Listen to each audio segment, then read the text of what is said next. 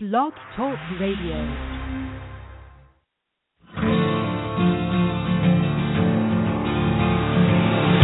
It's time to strap our boots on. This is the perfect day to die. Wipe the blood out of our eyes. In this life there's no surrender, and there's nothing left for us to do. Find the strength to see this through. We are the ones who will never be broken. With our final breath, we'll fight to the death. We are soldiers, we are soldiers. Whoa.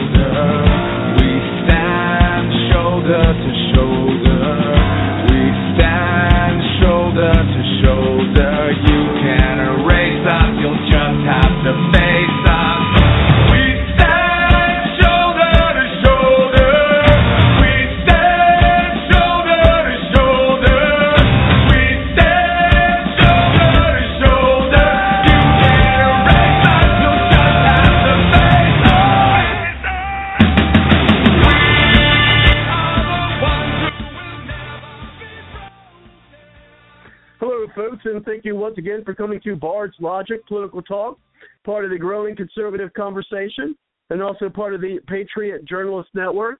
And you can find the Patriot Journalist Network at www.patriotjournalist.com. And tonight we have our special guest with us, Jim Condit Jr., going to be calling into the show. And we're still waiting for our guest, and we'll bring him in once we see him on board. And tonight, Bill, we'll be talking about the upcoming special election in District 8 of Ohio to replace John Boehner. We will also be discussing Watch the Vote 2016, which is now also watchthevoteusa.com, to get a fair count for all the candidates in the Iowa caucus of 2016. We also how Watch the Vote 2012 forced the Iowa GOP to change the winner from Romney to Santorum 2 weeks after the January 3rd, 2012 Iowa primary presidential caucus. And this will talk about how this was the first time this to ever happen, as far as we know, in a presidential primary or caucus. And we'll bring in Kelly, our panelist, who will be introducing our guest. So thank you very much, Kelly, for coming to the show. How are you tonight? Hey, I'm doing well. I'm really excited. We've got somebody that could take John Boehner's place. Special election, I believe, in February, so there's not much time. People are scrambling. Jim Condit in 2010 ran against, in the Constitution Party, he ran against Boehner. Of course, he lost, and then a Democrat as well. Well, in 2010, Jim Condit got more votes than the Democrat. It's very stunning. So he's very electable, and so we're trying to get the message out. And one of the things that I really like what he's been doing, he's been working with Guardians for Liberty. That's one of his political activities. And there's 7 principles of liberty that are very short and succinct, and I'm looking forward to having Jim introduce this to us. And, of course, people can go to guardiansforliberty.com and just go ahead and look at those principles as well. So, yeah, it's a very stunning statement. And even today, I'm of recent, I'm pushing the board. I'm on the board of Guardians for Liberty, and I'm trying to nudge Jim to become the chairman, and I'm lobbying the other board members, and it's going to happen. But Jim is a great guy in the sense of he's been facilitating this organization as well as Watch the Vote, and he has not really sought the power of the chair. He hasn't really sought the position of the chair. I'm having to nudge this guy to get into the chair position because that's, we need to recognize what he's been doing. And he kind of shies away from power. That's what I'm saying here. And there's an axiom of politics that I think he fits really well. It's real simple. Those who want power shouldn't become politicians, but those who don't want the power should become a politician. And that's where Jim's at. He's not, been working with him for several years now. He doesn't really want the position of chair in a Guardians for Liberty board, so I'm nudging him there. The kind of guy you want as a politician is one who doesn't want the power. That's what I'm saying, and that's Jim. Of course, he likes the Constitution Party. There you go. And he's done so many other things. So I'm just really looking forward to having him speak with us tonight. Well, then, without any further ado, I do believe that we have Jim on the line.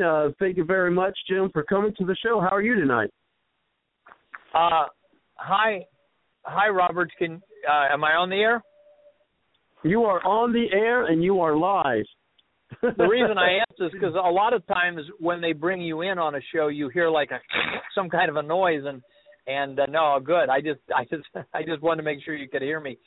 So, well, thanks for having me again. And I guess, okay. Thanks for having me again. I think it's timely that the reason you had me on is because John Boehner has resigned his position, as probably everybody knows by now, and he's resigning from Congress as well. And one thing, I don't think anybody on this panel or this show may be confused here, but some people have said to me, well, okay, good, you can, if you run and replace Boehner, then you can become Speaker of the House. Well, it doesn't work that way. All the congressmen get elected from their own district, and then they all get to Washington, and then the congressmen, the 435 congressmen, will then decide who the Speaker of the House is. And usually, naturally, if the Republicans have the majority, they will elect him. If the Democrats have the majority, they would do so like they elected Nancy Pelosi. So anyway, but Boehner's position will be open. Now, I understand, and they're not really too clear on this, that there will be a special election. I know there will be a special election, but they're not clear on exactly when. They thought maybe February. The primary in Ohio this year is going to be in March. It used to be in February for presidential years the last 20 years, but now for some reason it's going to be in March. So they're going to have that. And I'm still not clear, Robert, on whether they're going to have some kind of a Democrat and Republican and Constitution, whatever, primary before the March special election, or whether they're just going to let everybody run, like 10 candidates run in the same ballot in only one special election. So I don't know. And the lady I was talking to at the Board of Elections wasn't totally sure herself. But, so at any rate, as Kelly said, I ran on the Constitution Party, which incidentally has national ballots party status. You got Democrat, Republican, Libertarian, I believe Green, and Constitution. So they still have national status. So because of that, it was actually a Democratic Secretary of State, whose name is escaping me just for this second, it may come back to me, lady, and she said, look, these requirements for third-party candidates are ridiculous. We're going to make it so that just like the Republicans can get 50 signatures, to get on the ballot, then the Constitutional Libertarian get 25 signatures. So I got on the ballot in 2010, as Kelly said, and I believe because it was a protest year like this year is, people are so fed up, they just know the government is not looking out for the people. They don't realize how bad it is, I don't think most people, but they subconsciously, gut feeling, they know that things, they don't have leaders that are sticking up for them. This explains the Trump phenomenon, the Ben Carson and the Fiorini and the Bernie Sanders phenomenon. Anyway, I had Constitution Party behind my name. We got our ballot, 25 signatures, and I had it behind my name. So about, I want to say 8:30, 8:45 on election night, a friend of mine named Sean Murray from way up in Ohio, because Boehner's district is like, goes way up there. He called me, he said, Jim, you have 20% of the vote. I said, really? He said, yeah. He said, go look. So I kept 20% of the vote all night. There was a few little glitches that somebody's playing around with something, but I kept 20% of the vote all night. That was reported on Channel 5, Channel 9, Channel 12 locally, the Dayton channels. It was carried the next morning in the Cincinnati Enquirer that I had at the end of the night. I had about 20% of the vote. Boehner had 140,000. They said, the computers told us. I had 36,000. The Democrat had 29,000. The Libertarian had 4,000. Okay, and I believe I got those votes. Yes, I've run a number of times. Yes, I did run ads. I did run radio shows for an hour on Sunday night. Yes, I did have a relative who was on the air on the news. He wasn't a newscaster, but he was on the air from about 1996 to 2005, maybe a little before that. So having someone with your name on a major media in Dayton would help through your name recognition. Yes, there is a state rep whose name is Condit with 2 T's, Margie Condit. I've never met her, but her name has 2 T's. So all this might have helped my name recognition, but I don't believe that was the reason I got 36,000 votes. I think the reason is that I had Constitution Party after my name. So everybody that was mad at Boehner, everybody that was mad at the Democrat and wanted to cast a protest vote, they probably thought, well, heck, I'm for the Constitution. I'll vote for this guy here. So I think my name could have been Sally Jones or Susie Smith, and I probably would have gotten a similar amount of votes. But my point is that Constitution Party label is really a good label. And so then, because the powers that be in New York City that run the vote on election night, and this is unbelievable to people, I always tell people, I don't mind if you don't believe me when I tell you this, but every county in the United States except in New Hampshire for the general election, every one of them counts the vote illegally and secretly.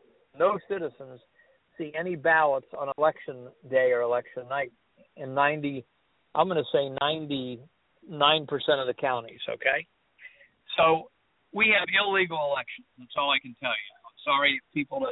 The one way to check it out is call your Board of Elections and ask them, hey, when's there a chance for the citizens to count the votes on election day or election night? When do the citizens get to look at the ballots?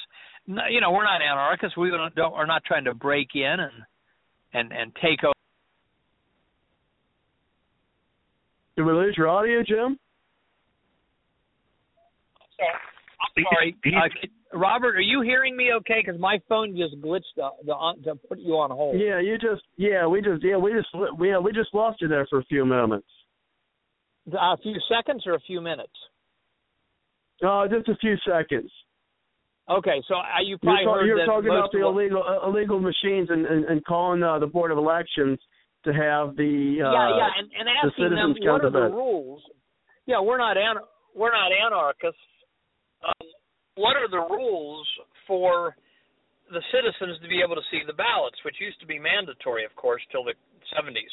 And there are no rules, and they'll quickly tell you, well, hey, if you try to get at the ballots on election day, you'll be arrested because it interrupts the process. Okay, so this is the crazy situation we're in. So anyway, 20 minutes after they had the final count in and the 100% count and all this stuff, 20 minutes later, I dropped 33,000 votes to last place. The Democrat jumped up to 66,000. So, yeah, that really happened, and it is indicative of the problems we have in the vote counting system that's got to be fixed. We got to have open vote counts at every precinct again. It would cost us about $400 million per November election and $400 million for the primary. But what's more important than making sure that what the people vote are the people that are elected? So, and of course, right. I believe that there's been massive vote fraud. For instance, Romney may well have beat Obama in 2012. A lot of the big city computers went down around 9:45 when it was neck and neck, and then Obama jumped way ahead. Karl Rove, not that I'm any fan of his, but he objected on Fox and said this can't be right. Okay, so that was kind of an amazing thing. Megyn Kelly left the set of Fox to go get the statisticians. She wanted to have a debate between Rove and the statisticians. So anyway, and there's all kinds of other cases. I don't believe McCain won in New Hampshire. They were counting 80% of the vote by computer then by 2008 primary. McCain had no support. He had no signs out for him. Ron Paul did. Hillary had some, and Barack Obama had a lot. Ron Paul had the most. And McCain had none. He was getting no crowds at his events. He was deeply in debt, and suddenly the computers tell us, oh, McCain upset everything. I don't believe Clinton won in '92 when they claim he won in New Hampshire. He had unless women of America love a man who has affairs on his wife and then doesn't really admit to them. So there's a lot of questions. I'm not saying I have the proof on any of those. I'm just saying they were counted in secret. Okay, now coming up let me jump. We jump to the Boehner thing for a second. And then I was going to hit the Network America website, which is a solution that's up for everyone to join. If they like the Constitution and they don't want the police state and they don't want endless wars in the Middle East, then this is for anybody to get in there and organize. And then I may talk just a little bit about money, because we got all this hearing. You'd think that there's nothing but doom and gloom ahead for the foreseeable future on money, even though we live in the greatest age of plenty of all time. We can produce more products. We have more inventions. We have a lot of inventions that are being suppressed. But at any rate, so we have all the goods and services we want, and it could be that way in every country. It is already that way in the developed countries. But we're supposed to think we're in a total financial crisis at every minute. The students will never get out of debt. The young people will never get out of it. So if you don't mind, Robert, comment on that a little bit, because I want to talk about solutions and definitely. And how we get out of this contrived mess we're in. So let's go to the Boehner thing. So I'm going to run again. Now, what Kelly said is really truer than you know. I do not seek to be a front person. I would rather, as you know, Robert, you had James Traficant, the former congressman from Youngstown, on this very show at one point, and I was gearing up to be kind of like his campaign manager or one of his campaign managers for what he was going to do now, which was to promote ProjectFreedomUSA.org, which was to end the IRS and replace the Fed with a constitutional and correct thinking money entity, like maybe the National Credit Office or the National Monetary Office. And then there was talk, which I haven't been on the show since then, but there was talk of some people out of Washington who were working with Traficant that he should run. I'm sorry? Go ahead, Kelly. Okay, that he should run as a Democrat in the presidential primary against Hillary. And that would really have been good. That would have been one of the most hilarious episodes in U.S. political history. But, of course, Traficant ran into that somewhat quizzical tractor accident up there in September, died September 27th of last year. So we're just past the first anniversary. But if he would have run against If he would have run against Hillary, we would have had a heck of a thing going there, and it would have been hilarious. But and of course, Traficant did have, from his years in prison, he did have some health problems. and he would have. I know I could have got somebody to pay for him to go out to like the Gerson Institute and take 2 or 3 weeks of the proper diet and everything to rejuvenate his body and his arteries and his heart and so forth.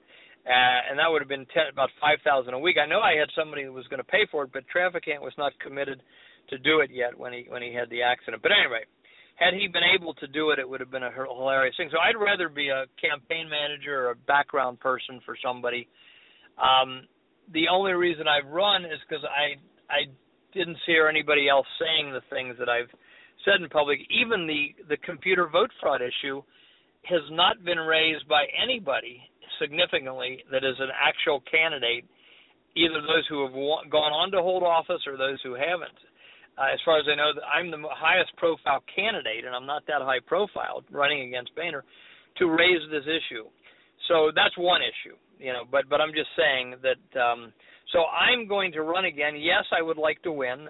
If I could win, which especially when we don't have a verifiable open ballot count, I don't think that's too likely. But and even if I did, I would have to raise a significant amount of money probably to compete for name recognition with the others that are already running, although there's no big names really running right now for Boehner's seat. So anyway, but the point is I would definitely want to win. I would want to go to Congress and conduct the things I'm going to say on the show tonight from a national perch, you might say, from a national position. And, of course, the other side hates this. They don't want anybody to be in office who, if they can help it, that is going to be taking certain positions against the agenda of what the ruling elite agenda is. So, at any rate, hey, Jim. So, yeah. Hey, Jim. I want to go ahead and take you to the 7 liberty principles that Guardians for Liberty has developed on the website. Okay. Yeah, so let's get your thoughts on this. And just start with number one. Are you looking at them that you could read the short versions of them to everybody? Oh, sure. Yeah, I just want to go one by one, and you can. Do you want to discuss each one after you read it, or do you want to read all 7? Maybe it would be better to read each one, and then we could all throw in our comments about it or whatever. Yeah. Let's do that. Let's go through the 7. I'll read the short title, and then we'll go back and I'll read the paragraph, and then we can comment. So we'll go one by one. But the short, these are on guardiansforliberty.com. It's Liberty Restoration Action Principles. Number 1 is implement the precinct strategy. Number 2, revitalize the Second Amendment. Number 3, restore transparent elections. Number 4, combat the media monopoly. Number 5, defeat the police state. 6, return to constitutional money. And 7, support a non-interventionist foreign policy. So with number 1, we go to implement the precinct strategy. The short paragraph says, Democratic and Republican Party leaders control virtually every county in the United States and are working against the Constitution and the Bill of Rights. We encourage Liberty fighters to get involved as precinct captains or chairs in their county, in the party of their choice, or as independents. The precinct captains elect county party leaders who endorse the candidates. They change the party leaders, and then we can change the lawmakers and restore the Constitution. This is how we can take back the nation for liberty, precinct by precinct, county by county, and state by state. Yeah, and Kelly, I'm glad you broke in here, because this is why I'm running against Boehner, is to promote these positive things, and I think every candidate should consider doing that. But now, as far as the first one goes, you just read the precinct thing. After many years of, and over a decade of wanting it, thanks to a lady who you know and who maybe Robert knows, named Nikki Nelson, who's a homeschool mother from Arizona, she came and probably put in 4 months of free work to bring this about. So networkamerica.org, anyone can go there and join up right now. And so, for instance, what's the purpose of networkamerica.org? We meet online, and then we meet in person in each county. So one good thing about networkamerica.org is anybody can talk to anybody. There's no gatekeepers. Anybody can start their own group. We put in, I think we had to pay the programmer few $100s, but in every county, in every state, you got 50 states, 3,141 counties or so. Every county we have in there already: Democratic Party, Republican Party, Constitution Party, Libertarian Party, and Independent, as in no party. Okay. Now, if somebody wanted to come along and say, "Well, I want to start a prepper group, or I want to start a ham radio group," anybody can come in and start it. Anything they want, and they can have a closed group or they can have an open group. But in our system, anybody can talk to anybody. There's no gatekeeper, and this is what I object to. I don't care if it's the NRA, Campaign for Liberty, all these other groups who have hundreds of thousands and millions of people. They don't let the people talk to each other, and that's So, and then the second thing with all these other groups, I would object. They're not telling the people what to do. Now, the Campaign for Liberty, which is Ron Paul started it. I don't know who's running it now, because Ron Paul does his own thing in Texas, his own videos with a fellow named Daniel McAdams, who's his last remaining assistant, and they do a great job, but he doesn't seem to have much control over Campaign for Liberty. But they don't tell people what we tell them on Network America.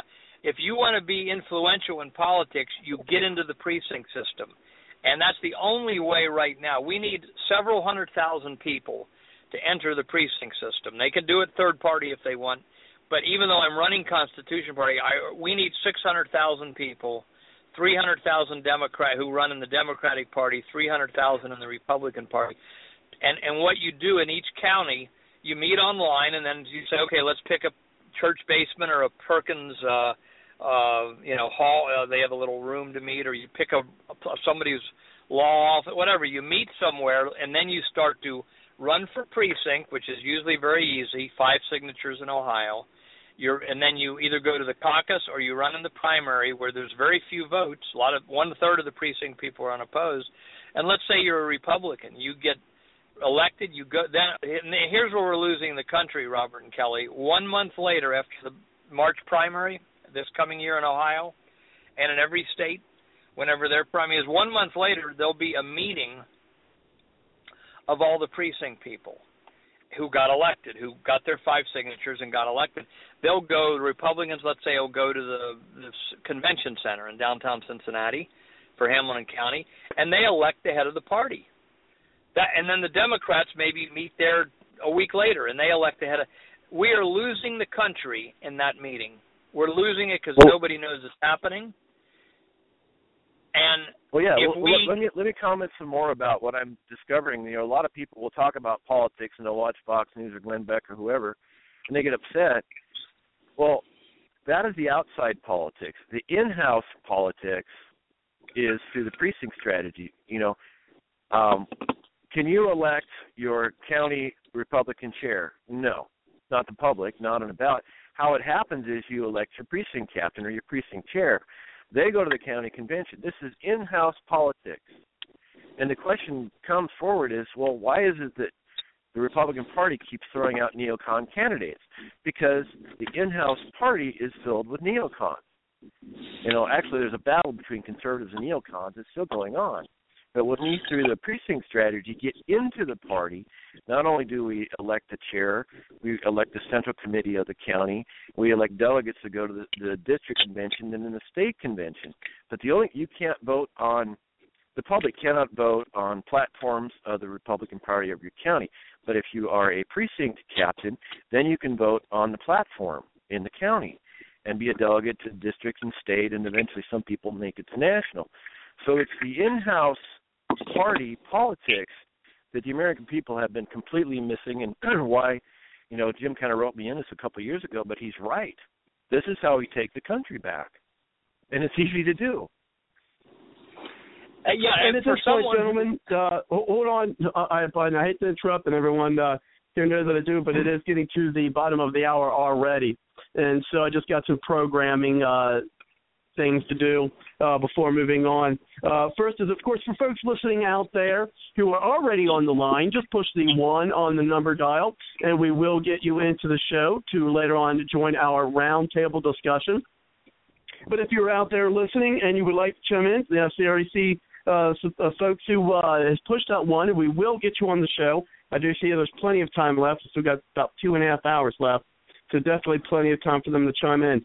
For those who are out there listening and would like to chime in as well, give us a call at 347-945-7428. And if you want to draw some other folks into the show and you're a Twitter user, just put in the topic of tonight's show in your Twitter feed, as long as with the link of the show, tweet it out to your followers. And whether you're listening to the show live or on the archive, do that so they can listen to the show as well. So, again, just put the title of tonight's show and the link, and then share it out to your friends there on Twitter. And, of course, now let's go ahead and hear, speaking of Twitter, let's hear from the Patriot Journalist Network. You're not just listening to a show, you're part of the powerful voice of the conservative conversation on Blog Talk Radio. Nothing worthwhile has ever been accomplished without teamwork. PJNet invites you to help make a difference by adding your voice to the team grassroots conservatives working together to take our country back. To find out more, check out the PJNet hashtag and visit our website at patriotjournalist.com. Let PJNet add our muscle to your hustle. And definitely, folks, check out the Patriot Journalist Network by going to www.patriotjournalist.com. And one last program note before we bring Kelly and our guest, Jim Condit Jr., back on the line. We do have Susan. We'll be bringing you in as well. And then I'll be doing a little call screening while you two are conversing. But also, folks, if you are in Kentucky, and this is very important because we have had one of your gubernatorial candidates here on the show, Mr. Matt Bevin. He's been on the show about 2-3 times, and he is in a really close race. Not as close as I would like to see it, but a really close race with the Democrat and who is the Attorney General of Kentucky currently, and that is Conway. And Conway is leading in the polls, folks, at 42% to 37%. Now, it's only a 5-point gap, and the margin of error is anywhere between, so what I've seen, between 1 point and 3.8, and actually that's information given by someone, one of our anonymous contributors. But also, we do have, there's still 18% who are considered undecided, which is actually 3 percentage points less than it was last week. But if you were in Kentucky, listen to the show and have Matt Bevin on, and I would get your folks geared up to help him in these last legs of the race. And one of the ways you could do to help him out is by going, of course, listen to the show and hear what he's got to say. But also go to his website at www.mattbevin.com, MattBevin.com. And go volunteer or issue funds, whatever you need to do to help him out, or else you're going to see Kentucky, your state, folks, okay, with a Democrat governor. And also, if you're not from the state of Kentucky and you'd still would like to donate, you could also go there at www.mattbevin.com, donate him some money so, of course, he could get some of those commercials going, as you well know of how that can be, Jim. To be able to get those commercials to help him in the fight to be the governor. Now, one of the things I like about Bevin is that he is definitely a true grassroots candidate, never held office before. And so, for me, that's definitely one criteria that I would like to see in our future politicians. And so let's go ahead and we'll bring it back to you, Kelly and Jim, and then I do see that we have Susan on the line as well. And I'm going to get a little call screening done here while you gentlemen chat up. So let's go ahead, and I believe it goes over to you, Kelly, and then we're going to have our guests. Go ahead, gentlemen. Well, yeah, I wanted to emphasize in-house politics. When I was like 21, I was a caucus at Iowa State. I started to see the in-house stuff going on. That's where the power is. And I went to Libertarian state conventions as well as the national. This is where the candidates emerge from, and this is where we can take back America. Jim, you had a brilliant statement about the battlefield, something about most freedom fighters don't even know where the battle is. Can you give us that quote again? Right. Actually, yeah, let me tell people, I mean, I wish we had a few 100,000 or a few million Americans that recognize these principles as quickly as Kelly did, because for some reason a lot of people don't seem to get how powerful this is. I don't know why, other than that they don't hear it in grade school, they don't hear it in high school, they don't hear it from big people like Glenn Beck and Sean Hannity or, even Chris Matthews or anybody like that that's on TV. But I learned about this from a guy named Rick Herron, who's still teaching people in Ohio. In fact, I believe he taught the Warren County group that took over the Warren County Republican Party. It was a Tea Party takeover of 166 precincts. Kelly, they won 100 of the positions, and they elected the chairman and all 6 officers. Now, that is what should be happening in every county. But he learned it back in 1986 from Pat Robertson, who was running for president, his Freedom Council, and he was going to run for president in 88, 2 years later, and he was teaching all his supporters how the precinct system works. So Rick came back, told us, and we actually defeated the Republican Party in 1990, Supreme Court of Ohio, and the court stole it from us.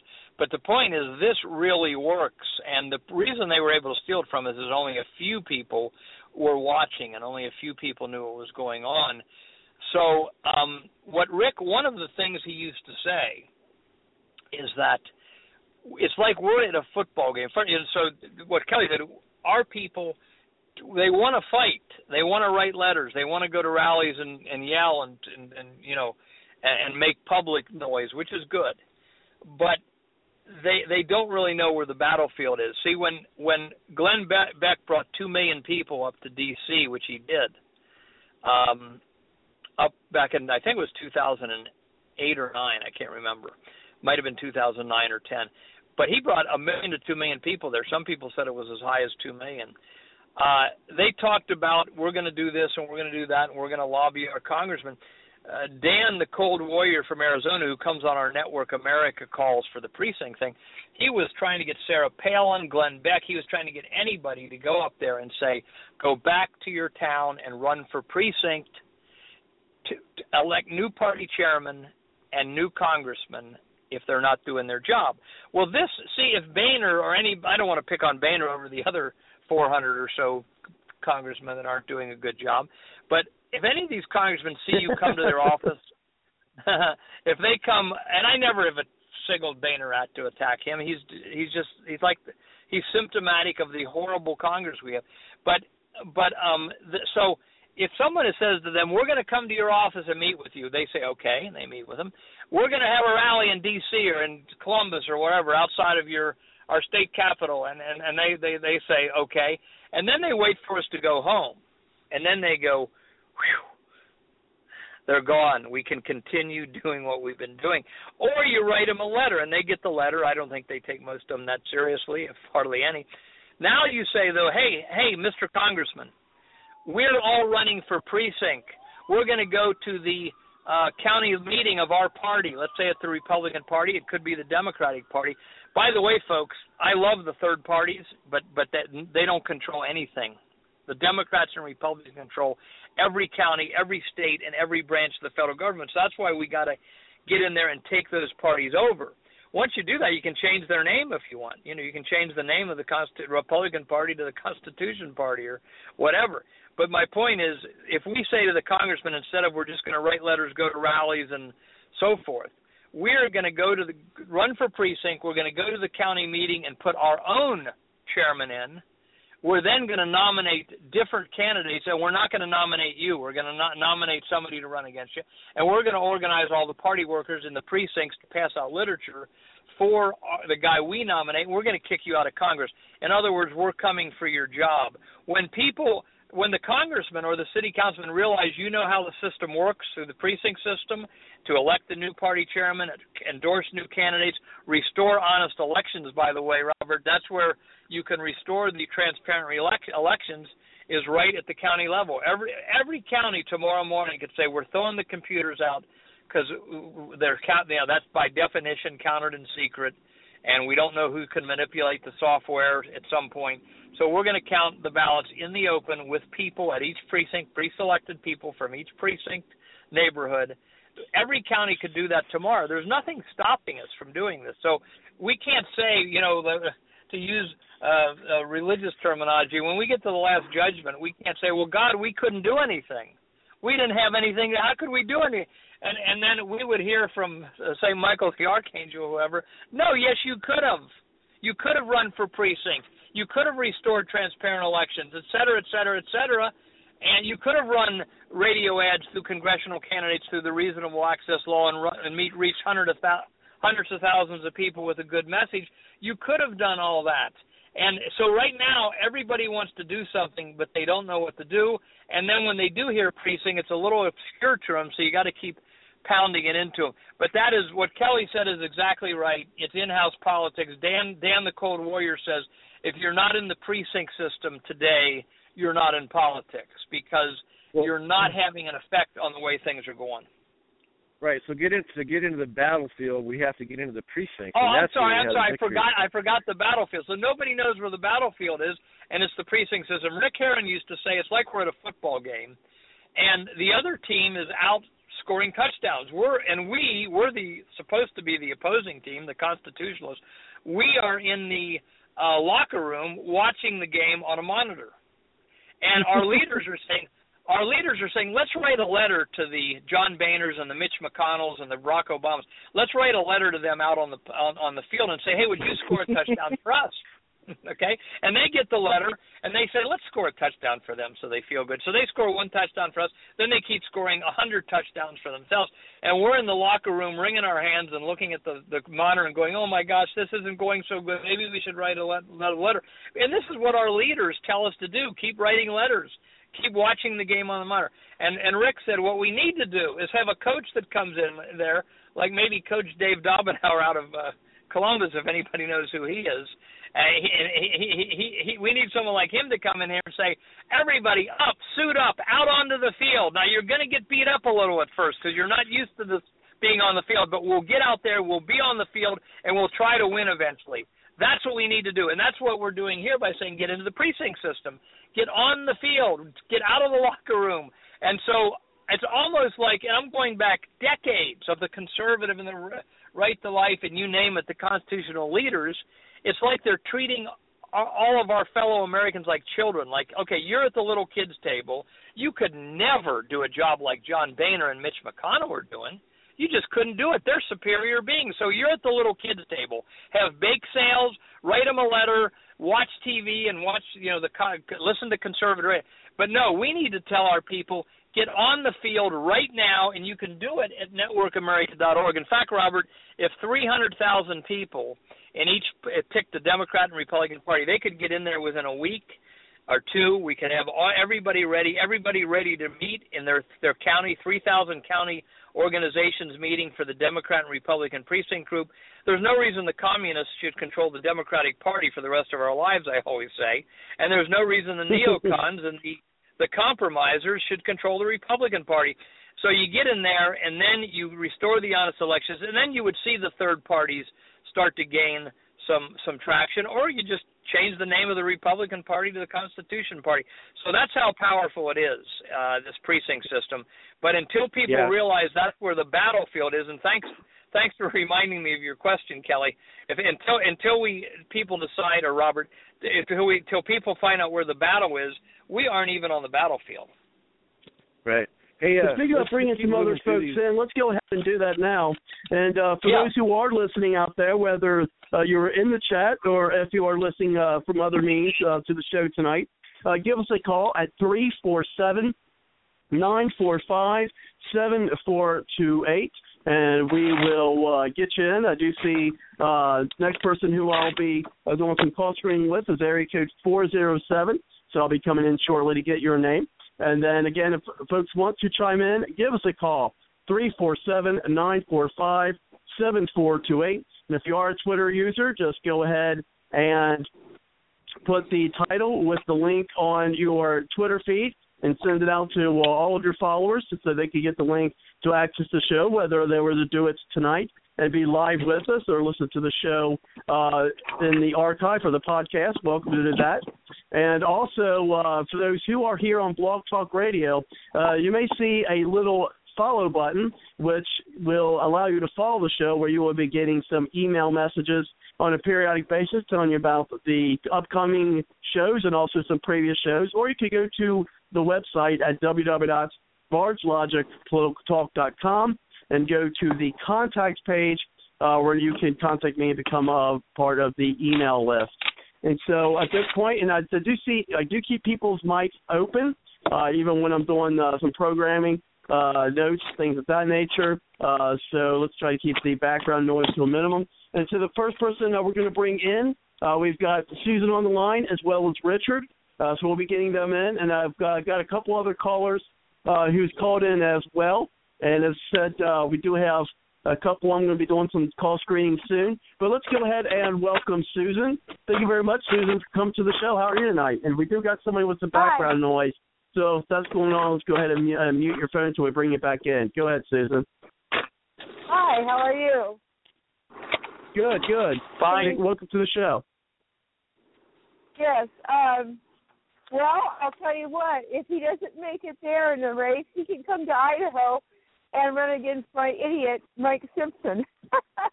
I need someone to kick him out. He's a representative. Raw Labrador, I'm not in his district. But if you do win, you need to get hold of Raw Labrador and make friends with him. He's a good guy. Okay. So, as is Mark Meadows. As far as having a Democrat for governor, let me tell you what, we have one. Butch Otter is under the R, but he's a Democrat. Come on. I mean, just because it has an R doesn't mean it is. So, I'd rather have a Democrat. No, that's a good point. Who did you name as what governor did you name? Butch Otter. He's the Idaho. I'm still not getting the name. Butch Otter. Okay, what state is that? Idaho. Oh, okay. You mean he's a Republican who acts like a Democrat? Yes. Oh my God. Yes. Yeah. Oh. He might as well have had that E after his name. I just utterly despise him. So we had a good guy running against him, but he managed to weasel his way past. And so I mean, sometimes you got people that have that R, and they're just really not. Right. Now, Susan, I would urge you to start demanding out there, just even if you're the only one doing it first, start demanding open elections. Because when you say that he squeezed his way past him, he might have squeezed his way past, and the boys in New York City that run National Election Pool, which is in charge of all the websites on election night, they may have just fixed the computer so that the bad guy got in. See, this is what's so... Even if somebody said, Jim, I don't believe you, sound like you're a conspiracy, blah, blah, blah, it's still illegal by, by 3 Supreme Court decisions, it's illegal to count the votes in secret, okay? So in every state except for 20% in New Hampshire in the November election, we're counting the votes in secret on secret computers programmed by people we don't even know who programmed the computers. I had John Husted, who's the Secretary of State of Ohio, okay? He was at a meeting in 2012 at the Farm, which is a wedding hall and banquet hall here in Cincinnati. And in response to my question, that all of the counties in Ohio, and this goes for every county in the country except for that 20% in New Hampshire, they all sign a contract with these 4 big election vendors who run almost every election county in the United States. They sign a contract that we're not allowed to look at the software that tells the computers what to do on election night. So we need to start noisily demanding honest elections, and when your guy doesn't win, it's perfectly legitimate to say, well, I don't know whether he won or he didn't. This election was counted in secret, and usually there's no recount, so the ballots are never looked at by the public. But anyway, so yeah, every place we got this problem. That sounds like, I'm sure you know who she is, Phyllis Schlafly. She wrote the book, The Kingmakers. So, yeah, The Kingmakers in New York. Yes, I believe it. And Phyllis is a little bit... Go ahead. Phyllis a little bit promoted the precinct system. I think she wrote a pamphlet on that, but it was after Rick Herron put out his stuff. But that's fine. We want everybody to promote it. And secondly, Secondly, she was going to do a big thing on vote fraud, but that never came about.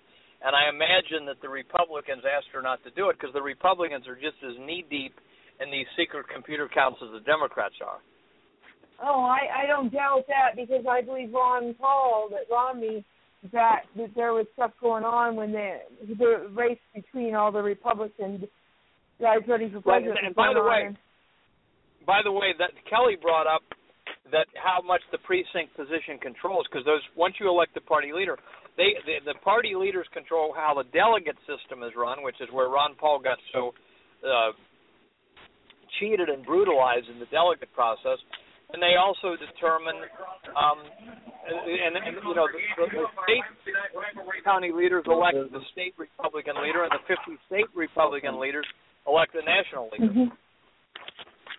Right. So the precinct is really the most powerful office in the land. Well, Jim, let me. I want to try to get through these other 6 principles on the Guardians for Liberty. And we were already into number 3, which is restore transparent elections. We'll get back to number 2. Here's the paragraph below on the website. Secret computer programs now count the ballots in more than 99% of elections in the United States. 2 standing Supreme Court decisions state that secret counts are illegal. The people must demand computer-free, machine-free elections. We must restore hand-counted paper ballots in each precinct, counted, posted, and reported before the ballots leave the public site. So the reason why I'm bringing these principles up is, Jim, the reason why I bring this up is because Jim has been very principled in getting these principles together. As long as it's before, I have to get this over to them by Justin goes to work around 8:30 to Hawksville, and he wants to take it tomorrow night to be turned in Friday. Okay. So if he's home. We'll do it. Okay. Sounds good. I'll get a check. Okay. All right. So, Jim, do you want to go to the second? We'll get back to the second then. Just so everybody understands, what you should have happen is, let's say on the week before the election, you have pre-selected people could come together. They're going to get paid $100 a piece to do it, and they're going to be selected maybe out of a hat. Everybody that wants to do it, count. In the average precinct, you need 8 counters and 4 backups. They're called scrutineers in the old election lingo. And everybody would want to make $100 for counting 50 or so ballots. So you'd have everybody's name in a hat. You'd pick 12 of them, 4 backups, and 8 counters with the front line counters. And then you count the ballots. Right as the polls close, you dump the ballots out of the box. They've never left the judges' sites. And the Board of Elections sets up your judges, so the counters would be different than the judges. Anybody can be there the whole day. Anybody can watch the count. And I could go into this. What really should happen is we should build buildings just for counting votes with cameras on the ceiling, but we won't get into all that now. The main thing is you count the ballots before they leave the people's site. You don't let the county snatch the votes, run downtown behind police guard, run them through a computer that's programmed by we don't even know who, violating 3 standing Supreme Court decisions and most state laws, if not every state law by comes in. So that's how we solve that. Simple as that, computer-free, election-free. Anybody that's not familiar with this, there's an HBO movie out called Hacking Democracy, starring Bev Harris, who got involved in the year 2000, and that's a good movie to watch. And you'll see in there how these computers can easily be manipulated. So that's number 2, basically, Kelly, or 3. So if you want to go back. That's actually number 3, but we were on that topic. You're right. 2, number 3. Number 2, revitalize the Second Amendment. First clause of the Second Amendment is the Founding Fathers' vision for maintaining a free nation. In addition to restoring fully the right to own and bear arms individually, we must also restore the implementation of the first clause, which instructs each state to organize and train well-regulated, disciplined forces under the government and under a designated local official in each county to repel foreign invaders, to aid the citizenry during national disasters, and to restrain public officials from violating their constitutional rights of citizens. So, tell us a little bit more about the full Second Amendment. Well, we all know that that the Founding Fathers wanted us to be able to keep and bear arms because they said, the right of every citizens to keep and bear arms shall not be infringed. But then there's that more quizzical or more obscure statement that says the well-regulated militia. And I once, years ago, maybe 10, 15 years ago, I heard a debate between an NRA-type guy and the ACLU on TV, and the ACLU guy said, yes, but that well-regulated militia, that is who should have the guns. That's why they put well-regulated militia in there. And even though it wasn't completely persuasive, I thought after the debate, boy, our guy didn't answer that point that well. He didn't really refute the well-regulated militia, which sounds like it's some kind of a government thing. Well, Edwin Vieira, Vieira, who's the brother of Meredith Vieira, who was the host for Good Morning America, I think, for many years, maybe still is. Edwin Vieira is one of the top constitutional lawyers in the country. He's won several cases before the Supreme Court. He lost one. He said they cheated him, and I believe him. But if you go to newswithviews.com for free, you can read 8 articles on the militia of the several states by Edwin Vieira. He also has a book out called Constitutional Homeland Security, which is kind of a play on the popular term Homeland Security, and that is 200 pages. Then he also has a 2,000-page book that is named something like the Militia of the Several States. That's never been published in paper, but you can buy it online as an e-book. And he also has a book called The Three Rights, like THREE Rights, which explain what. Now, the whole point here is and he explains what the Founding Fathers meant, the Federalist Papers, you name it. And the well-regulated militia was simply, as we said in the point, all able-bodied men between 18 and 45 at that time. Of course, now people are living longer. Now you could let the women join if they wanted to join, because a lot of women have protected themselves and others with firearms from assault or whatever. And so that was it. The well-regulated militia was everybody, and it was underneath the governor and the sheriff, or you could say we're going to have a special militia leader for the state who would work in tandem with the elected officials, and you would let the militia people all elect that guy and the county leader as well, just like we would now elect the party leaders in the precinct meeting. So the militia, the well-regulated militia, was everybody, and they had to show up once a year for training, or they had to pay a $50 fine if they didn't show up or something. But the Founding Fathers were worried about, natural disasters like we're seeing in South Carolina right now. The militia could go into. They were worried about foreign invasion, but they were mainly worried about the government getting out of control, our own government. That's what they were mainly worried about.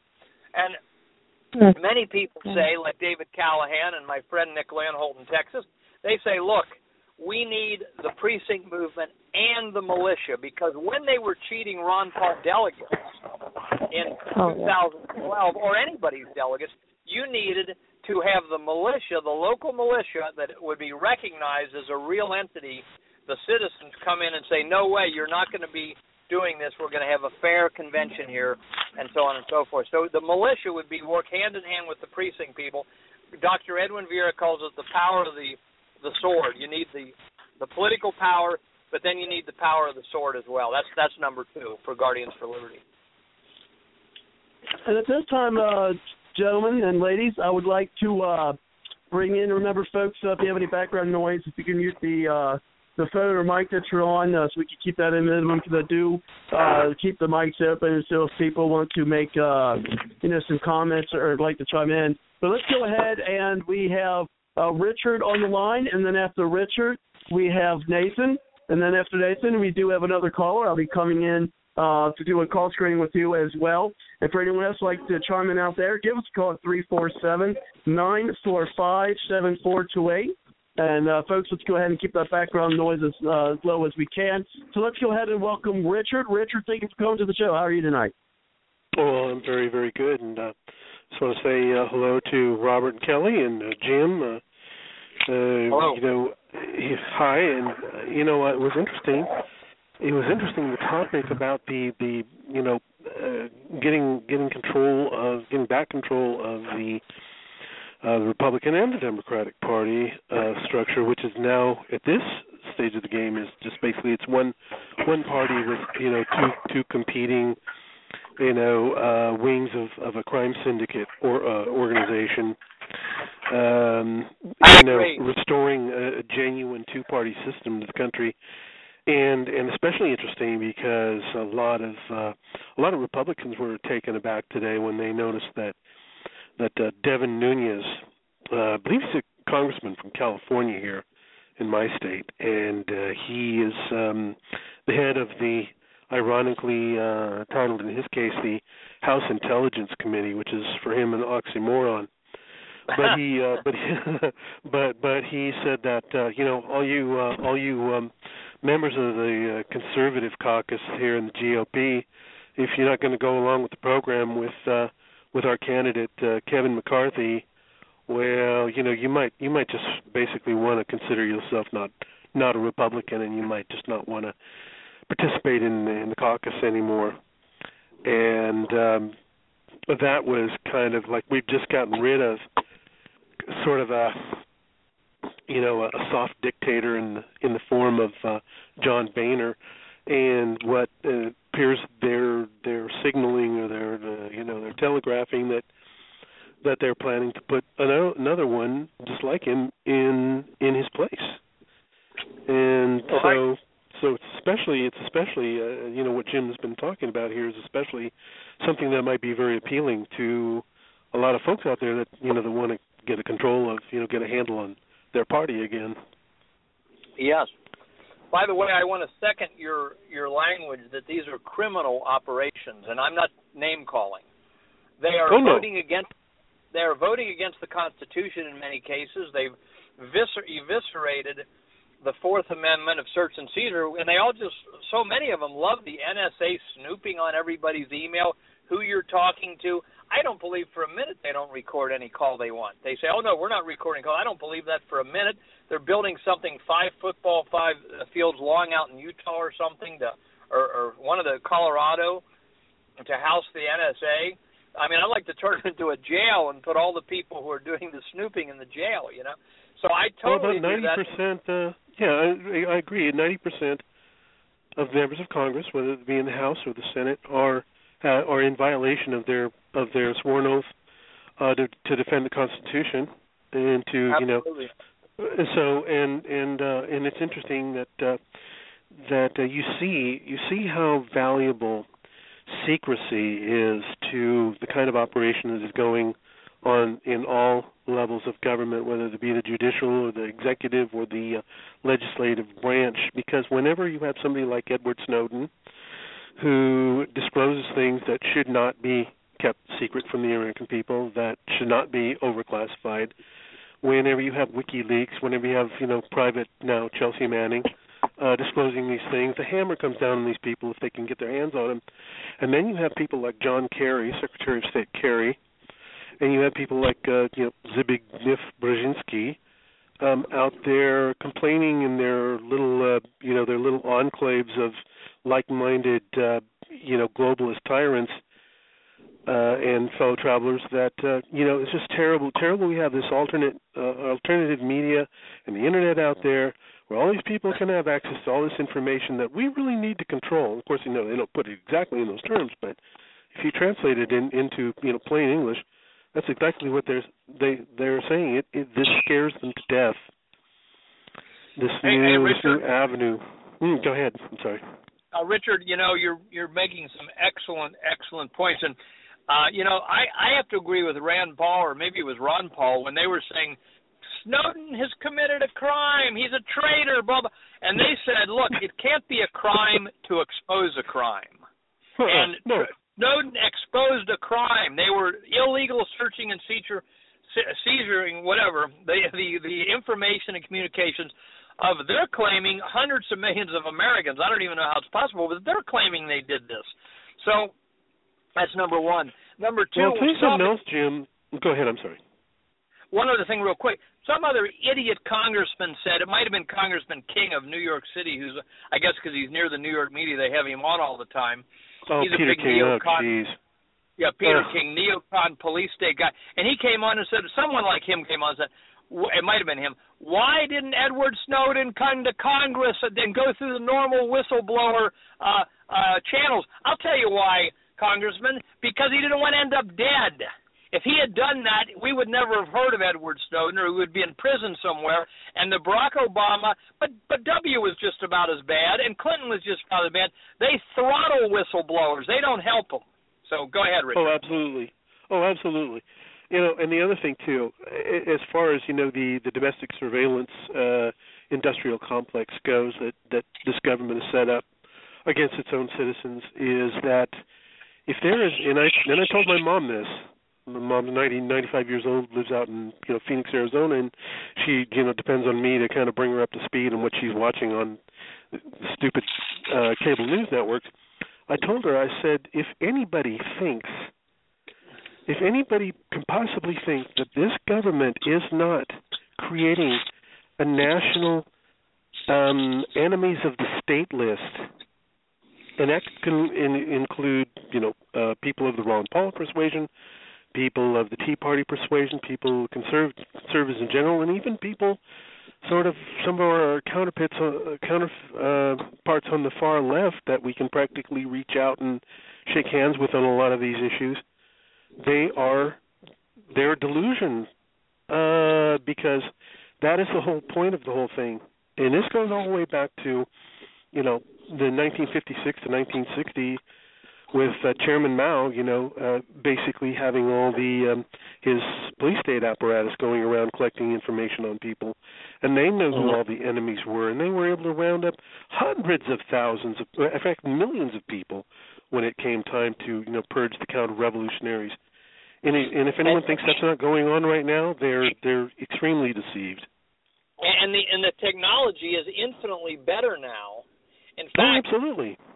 I believe, just by inference, that if Bill Gates is said to be kind of a libertarian, okay, maybe, but even if he is, I believe that the powers that be in the CIA or some agency we never heard of came to him and said, now look, for national security, you and Apple, you're going to let us into every device because we got to.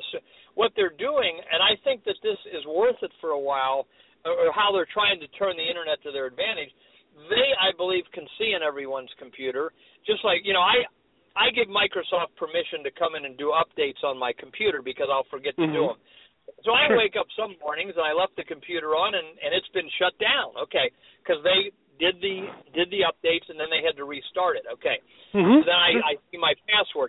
Well, if they can do that with my permission, don't think for a minute that those who have commandeered the apparatus of the internet, and it was started by the military, can't come in and see who we're emailing to, and we're visiting this site or that site that's a patriotic site that's standing up for the Constitution of the site. Of course they can. So, well, the technology absolutely exists, and it was revealed in a TED Talk which the gentleman had, contacts within, people who were basically disclosing to him from the back door of some of these intelligence agencies the exact apparatus that is used to do that. And I know I'm not naive about this. I know I'm already on an enemies of the state list. So at this point, I'm going full bore. I'm not even worrying about it because the expression, the ship has already sailed. The horses are already out of the barn. So. I mean, it is what it is. Everybody, first of all, too, when they took over communist countries like China or Cambodia, they just came into villages, and they would get the enemies of the state, quote unquote, the anti-communists. They'd also pick out a bunch of other men and women just for the heck of it and shoot them, and nobody knew why they picked them out.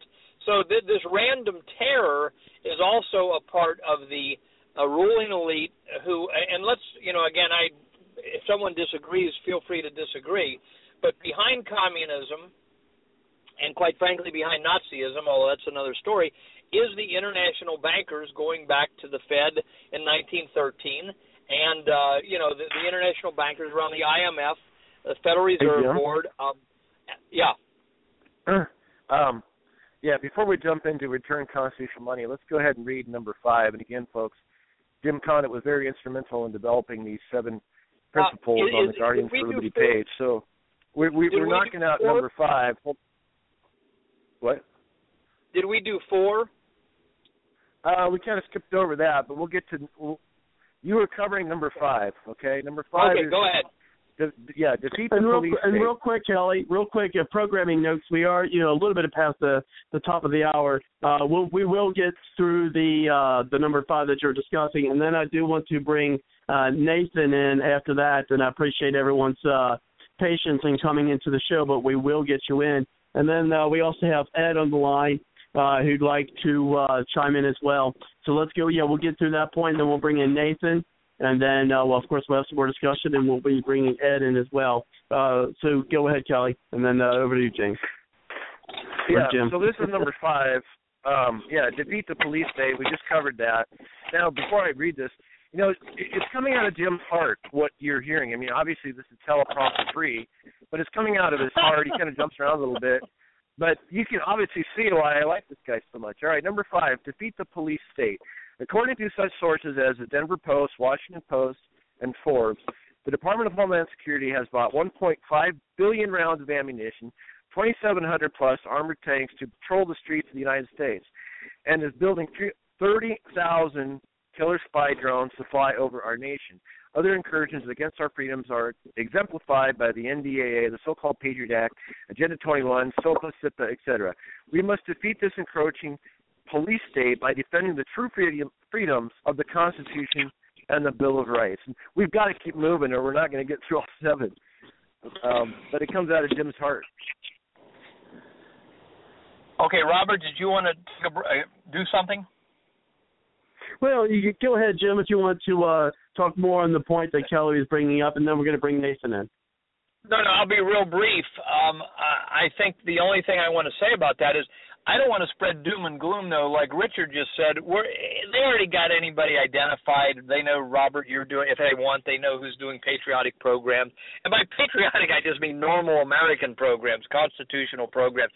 So that is not what to focus on. The focus on get into Network America, start organizing with your fellow Americans, and there's 300 million guns out here, and you see the media is just angsting and going nuts to try to figure a way to take the guns away, because that is why they can't move on us, is they know that if things get to the tipping point, I say this lovingly, but I always tell my brother, who's 4 years younger than me and is a lawyer, the powers that be behind the Fed and Goldman Sachs and the IMF, they're not waiting to act because of the arguments that you and I are saying over talk radio. They're afraid of the hillbillies in Norwood, which is a place in Cincinnati known to be a blue-collar kind of hillbilly area for decades. They're afraid of the hillbillies in Norwood who will shoot first and ask questions later if the country starts to break down. They're afraid of the guns that are out here. So the power is still in our hands, but we need some leadership, and we need to start organizing together. And, again, that's why I'm heavily promoting networkamerica.org, where there's no gatekeepers and anybody can talk to anybody. And speaking of talking to other folks, let's go ahead and bring in Nathan in. Nathan, thank you very much for coming to the show. How are you tonight? Yeah, hey, that was pretty interesting. I hate that I feel like I'm taking you back to another subject that gets away from a really good conversation there. But listen, earlier when you were talking, bring them both around. Go ahead. Okay, earlier whenever you were talking about getting everybody organized at the bottom, I thought of several things from the past that makes it hard for me to get really excited.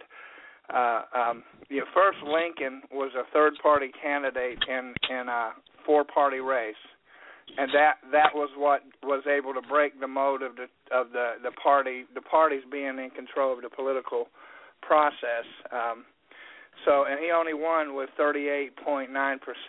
He didn't get the biggest piece of the pie. He didn't get the majority of the pie. He just got the biggest piece of the pie. But anyway, I just want to throw that out. I'm for getting away from the two-party political rule. The Constitution doesn't speak of parties. It speaks of open primaries. The president, there is no electoral college. The president doesn't pick his running mate. There's two different elections if you read it, and it's repeated. There's election for president, election for vice president, and the electors are the people we get to vote for. The two parties don't own and control who's appointed, and they don't control how they vote. They vote their conscience. But here's my reluctance on this thing, and then I'm going to hang up and keep listening. In 2009, we had over 30,000 citizens, common citizens, people like the people on this show and people listening to it, ran for offices. And I remember it was basically, other than a handful of people across the country that broke the ceiling, as they say it, we got the same Republicans and same Democrats reelected. Here in Orlando, in Florida, we had 23 people running for U.S. Senate.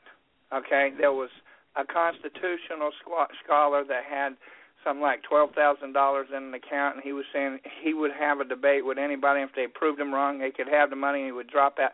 This guy, I think the most he was able to get is in the newspaper, like on page 54.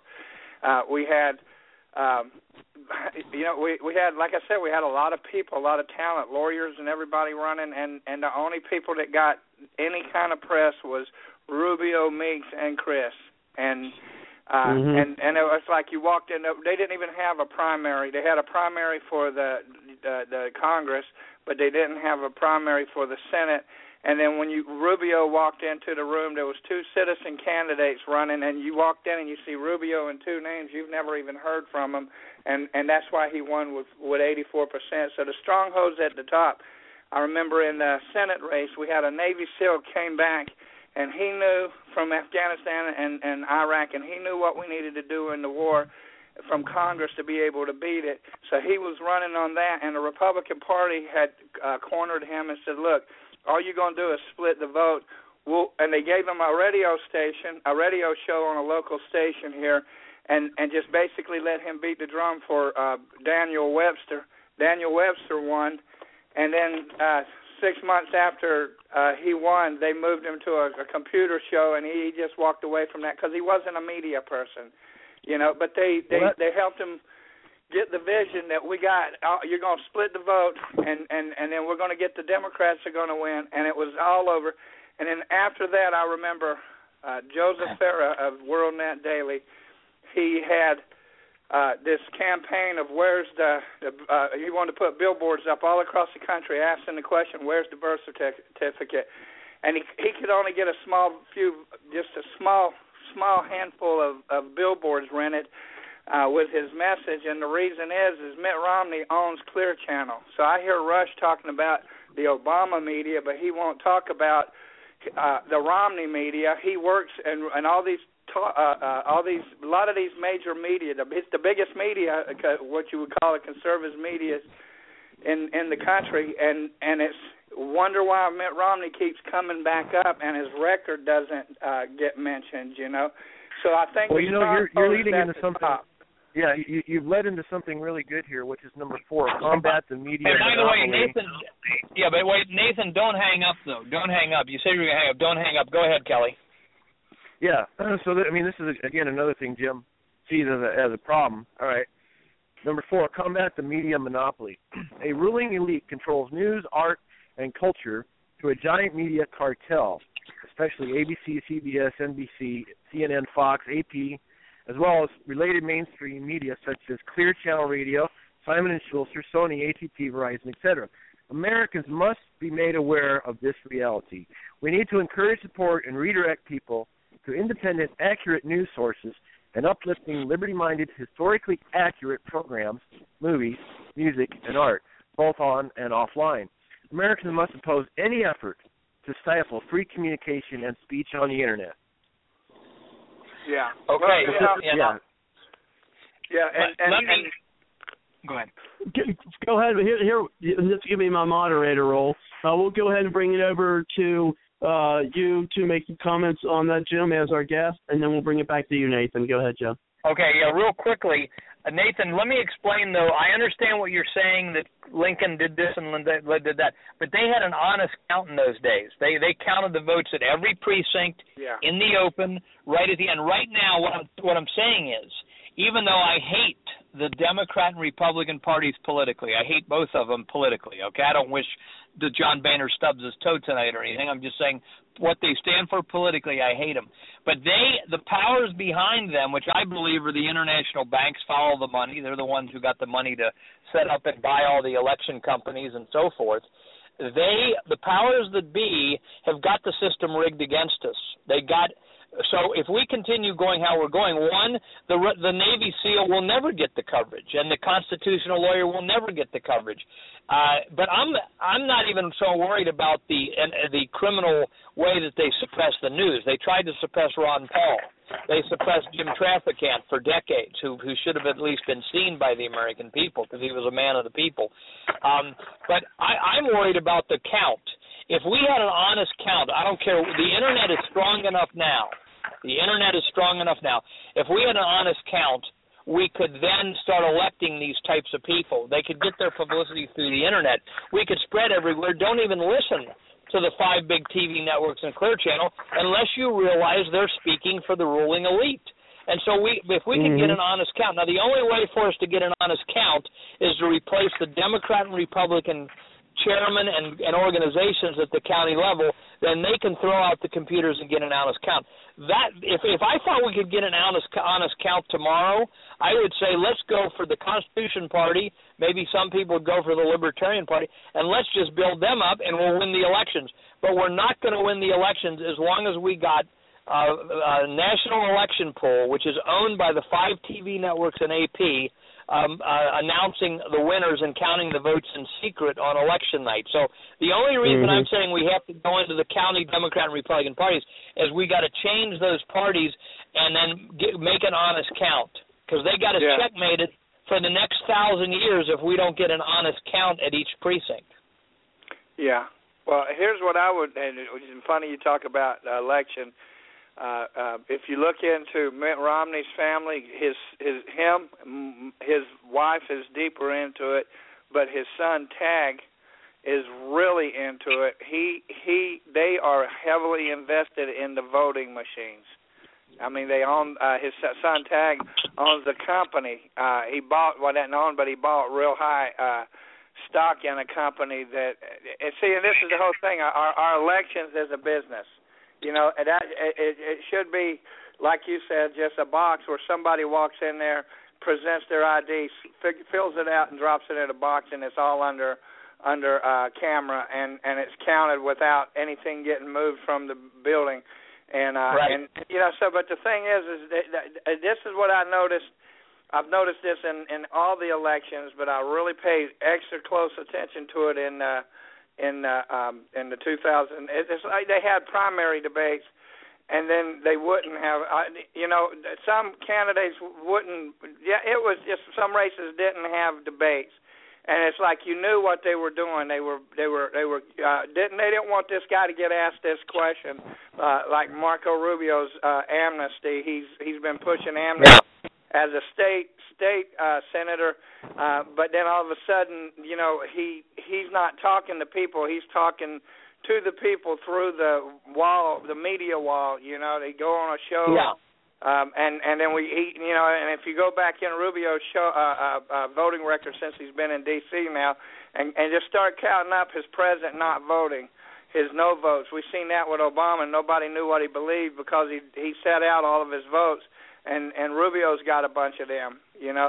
And the thing is that it's just the party, the Tea Party. The Tea Party got hijacked by the Republicans. As soon as I remember here in Orlando, we had the people that started it, and they were just common housewives and a couple other people loaning their talents. And then all of a sudden, we got a Tea Party, and they made the announcement: no politicians will stand on the stage. They can come, and we will make a note publicly who showed up, but we want you to hear what we got to say. And they had their Tea Party movement, and it was thousands and thousands of people there, and it was just beyond your imagination. And then they schedule another Tea Party, and then all of a sudden we got buses that are founded and funded by political consultants in the GOP, and they're trolling through the city to city, coming in with their buses and getting off with Republicans, professional media, professional entertainment, and it was all professional, and they're on the stage and they're up there talking about, well, we're the Tea Party and them bad Democrats, and they hijacked it. And now we got a lot of people that are right now. They're like, the last I've seen it was 62% in Florida. It's 42% across the nation nationally, but Ohio's over 60%. I think it's over about 54 or 55% in Massachusetts. People are splitting, leaving the two parties, mostly the Republican Party, and they're switching to independents. Okay, and so that looks like but now I'm seeing the Democrats are trying to jump in front of the independent movement and lead them back into the Democrat side, because they've pushed through a law, and these are all devout Democrats at the top. I'm talking about people that are activists, and they've pushed through the laws in a lot of states called top two candidates. Okay, well, who's the top two candidates? Top two candidates that can afford to put the money out there and get in the media. And here's the thing I've seen. People, we've been told that it's all politics is local. It's not. The stronghold's at the top, because I saw candidates down here at the bottom that had real-life experience that could bring something to the job, and they're out there trying to get a half a paragraph in the newspaper, while this other guy has money going into commercials, and they're coming down and standing on the stage with him, and it's like, how do you beat that? So we got a problem, and here's the thing: I don't think we got a lot of elections that can get turned around. I don't know if you've noticed in Europe, but all these refugees coming from the Middle East going there for refuge.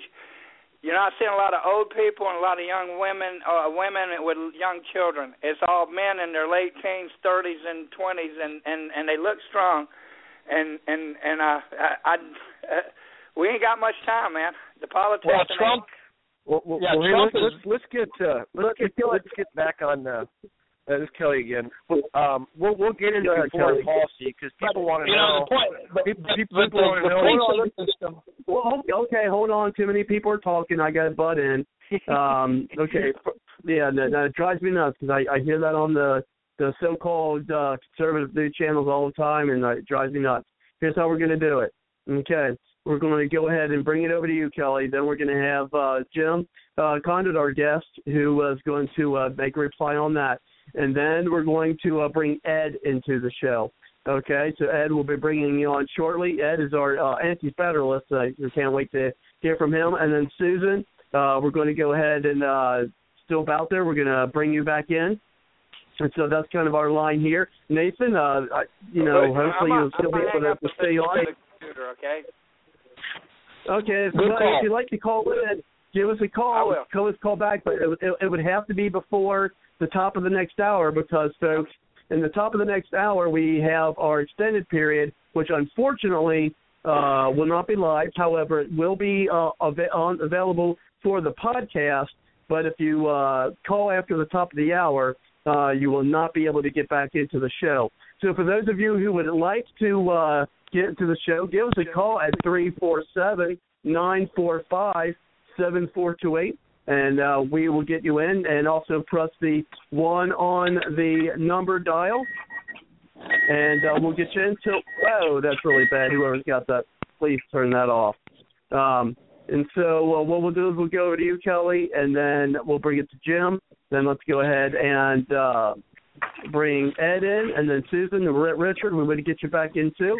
And so let's go ahead and bring it over to you, Kelly. Go ahead. Okay, well, yeah, to help Jim get into office, people want to know, who is this guy, what does he stand for? Again, 7 principles on Guardians for Liberty. We are at number 6, and then we'll get to number 7. So when people get a good cross-section of what Jim is like, then hopefully we'll get him into Congress. So here's number 6, which we were talking about money a little bit, related to the media monopoly. But number 6, return to constitutional money. The Federal Reserve operates in secret and is destroying our nation's money. Replace the Fed with a monetary office under Congress as authorized by the Constitution. Operating in the open, issuing interest-free money or redeemable in gold or silver, which has intrinsic value, and do this to the nation, and ensure that the nation's money supply is approximately equivalent to available goods and services in order to facilitate the needs of business and commerce. Over to you, Jim. Okay, yeah, I just wanted to comment on, I really agreed with Nathan's analysis of the obstacles we face and the takeover of money, and then the takeover of the takeover of money in 1913 facilitated the eventual takeover of the media and the takeover of the politicians and the takeover of the election system.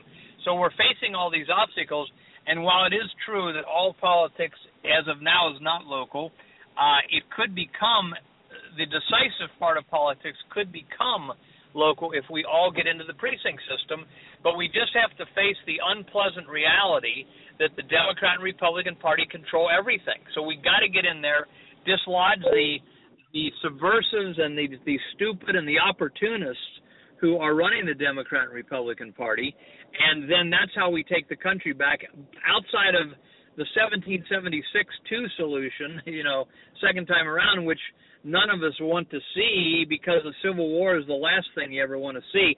The precinct system is set up. It's there for us to use, and the only thing stopping us from using it is us. Now, on the money, that's a big subject, and I did want to touch on this, so I'm glad Kelly thought of reading these principles. But one thing I don't see any system addressing except for one system, and that's the system of C.H. Douglas, is how much money should be in circulation at any given time, okay? And the Federal Reserve has their own formula. Like somebody said earlier in the program, it's another one of these secret formulas. We don't really know how much money they put in. They even announced about 4 or 5 years ago, maybe 7 years ago, we're not going to tell you anymore how much money we're putting into circulation. That's called the M3, I think. They said, we're not going to tell you. We're supposed to be, if trafficking used to say, we're a free country, and we're letting a few bankers dictate in secret our monetary system. And so the point is that the thing I've never seen anyone address is in the I don't care if it's Austrian economics or anywhere. I urge, if someone knows where this is addressed, please show me. But it's how much money should we put in circulation? And C.H. Douglas and his crowd back in 1917 said we need to try to put in is money in circulation to about equal the goods and services available in the country. So when Kennedy ran against Nixon in 1960, we had 180 million people in the country. I was 7 years old, and we were paying attention to that election in the Catholic schools because Kennedy was Catholic, and I remember them saying that a lot. We had 180 million Americans. Well, now we have like 300 million or 320 million. So obviously we need more money in circulation now than we did then. But how do you determine this? And the way you determine it is by doing the best you can to estimate the amount of goods and services, the GNP that's available, and then make the amount of money in circulation about equal that. So the GNP, according, again, I wouldn't go to the bank on these figures, so to speak, but someone that I trust to be a good researcher says our GNP is 16 trillion. Our cash in circulation, including credit cards and not credit cards, but the cash in circulation, both in money and in digital money, which is what most money is moving around the banks, is about 9 trillion. So there's a gap of like 6 trillion. 15 trillion, I think, was the GNP. There's a gap of 6 trillion, and that money needs to be put into circulation. And I don't know if we want to go into this any deeper in this show, because we could do a whole show on this. And then you back your money, as the Constitution demands, by gold and silver. And if there's not enough gold and silver to go around, you could add in platinum or some other hard metal. And that's for if and when a currency crashes. The gold and silver, as everybody knows, is still worth something. The paper money, if a country crashes, is worth nothing at the time it crashes. But our American money, and I have this argument with my fellow constitutionalists all the time, they'll say the dollar is toilet paper. No, it is not. If we can go down and buy food and gas and computers at reasonable prices and all the other goods, the United States issued dollar is still not toilet paper because it does buy goods and services, but it's obviously got a lot of flaws the way we're running. So we need to I would just close this up by saying that there's an article on the internet for free called The Money Myth Exploded by Louis Even, E-V-E-N. He was a Canadian, And there's a book on the internet for free called This Age of Plenty. And that book is also by Louis Even, and it's all free, and it would explain the principles of this system, which in Canada and Britain they called social credit, which is a horrible name for America because it sounds, when you get social out, it sounds like you're going to call it socialism. There were say socialism. There were panels set up in 1939. It was ruled that this is not socialism because there's no central planning. But that's the problem we have today. The Fed is charging us interest every time they issue a dollar. We need to send them home, and there's a provision in the Federal Reserve Act to buy it, to buy them out. I'd like to put them on trial and put them in jail. But let's just say we just buy them out and say Janet Yellen, Ben Bernanke, Alan Greenspan, go home, you're done. We set up a national monetary office under Congress, and that's how we could solve all these gloomy, like we're going to be forever in gloomy economic times when we got the greatest age of plenty ever. Okay, so the point is that this is one way we could solve it. I'll be back in just a second. Okay, I got to go for 1 second. Robert Kelly or you or the next caller can talk. Well, actually, I'm going to be bringing in Ed, and so I really appreciate your patience, Ed. And I see we've got another caller who'd like to chime in, and there's our friend Christine Timmon, who will be on our show next week. We'll be having her on the 13th to talk about what she's been working on, which has definitely been a hefty lot. And so we will get her into the show. But first, we're going to go with you, Ed, and then, of course, as I said, we'll bring it back to Susan and then Richard, and then we'll be bringing her back in. But at this time, let's go ahead and welcome Ed, our anti-federalist. Welcome to the show, Ed. How are you today? All right. It's pretty interesting what you got going on tonight. I actually went to their website, and I'm signing up for the precinct thing. Not that I'm really that much into it. I'm more of a Patrick Henry guy, the anti-federalist vision. Rather than a federalist, they're trying to change the federalist, and that's going to be a hard fight. I think we get better off fighting on a state level. When Patrick Henry was invited to the Constitutional Convention, he said, "I smell a rat," and he refused to go. Of course, that rat he smelled was Hamilton, who brought us the first bank, which later Jefferson and Jackson defeated. But basically, the power struggles between those who want a strong centralized government and those who want decentralized government and the power to be home at their states and local levels with very little interference, where the central government is going to listen to what the Constitution says, and it's going to be small and chained down, and that's how Jefferson's seen it, and that's what we need, limited government. Trying to take it back by the precincts is going to be a hard fight that way. I think our best way is state nullification and joint nullification. Nullification today, nullification tomorrow, nullification forever. We had nullification yesterday with the 18th Amendment was a bad law. It tried to make outlaws out of people who grew grapes and made wine, and it was stupid. It was repealed because people said, we're not going to send people to jail anymore for this 18th Amendment, and it was repealed with the 21st Amendment. We need to repeal the 17th Amendment. We need to repeal the 16th Amendment. We can do it at the state level. It's at the state level we can nullify laws. So at the state level, we need to wake the people up and say, hey, we're not going to enforce the 1937 Marijuana Tax Act. This is a bad law. The federal government makes many bad laws. We don't like all this police force the federal government's using, and our state's not going to allow them in here. Our state's going to defend for the people because it's reserved in the 9th and 10th Amendments. We need to move back in that direction. Nullification, nullification, nullification. Okay. Ed, let me ask you a question, though. See, I'm all for nullification, and I heard, is it Tom Woods? I think Tom Woods has even met with state legislatures on how to do nullification. I met Tom before. Yeah. He's pretty I'm cool. all for nullification. I'm all for jury nullification. I wish we could imbue by intravenous feeding into every American how you use jury nullification, because that would throw a wrench in the works right now everywhere. But But I want to ask us not to just think in defensive mode. That's defensive mode. Why should we let the Boehners... It's offensive mode. Hold on one at a time, folks. Okay. Hold on one at a time. In a sense... Go ahead, Jim, and then back to you. Okay. In Jim, a sense, it's offensive. Okay, wait a minute. Okay, can you hear me? Can you hear me, yeah, Robert? I can hear you, Jim. I can hear you, Jim. I didn't know if I muted myself accidentally. In a sense, it's offensive mode, yes. But you're saying you almost said let's not do the precinct because it's hard. But that's how we become the city councils, the state legislatures. If we took over one state, then we could really do nullification in that state. So when it only takes 20 hours every 2 years, when it only takes something like 5 signatures to run for precinct, why not teach people to do this and we become the government? Instead of begging the Boehners and the McConnells and the Obamas to do the right thing, which they're not going to do. Well, I have it's like in Florida we are working on precincts like this, and there's a lot of people that I back this too, and it's not that I'm against it. I'm just saying this is going to be a hard way. I think nullification is better.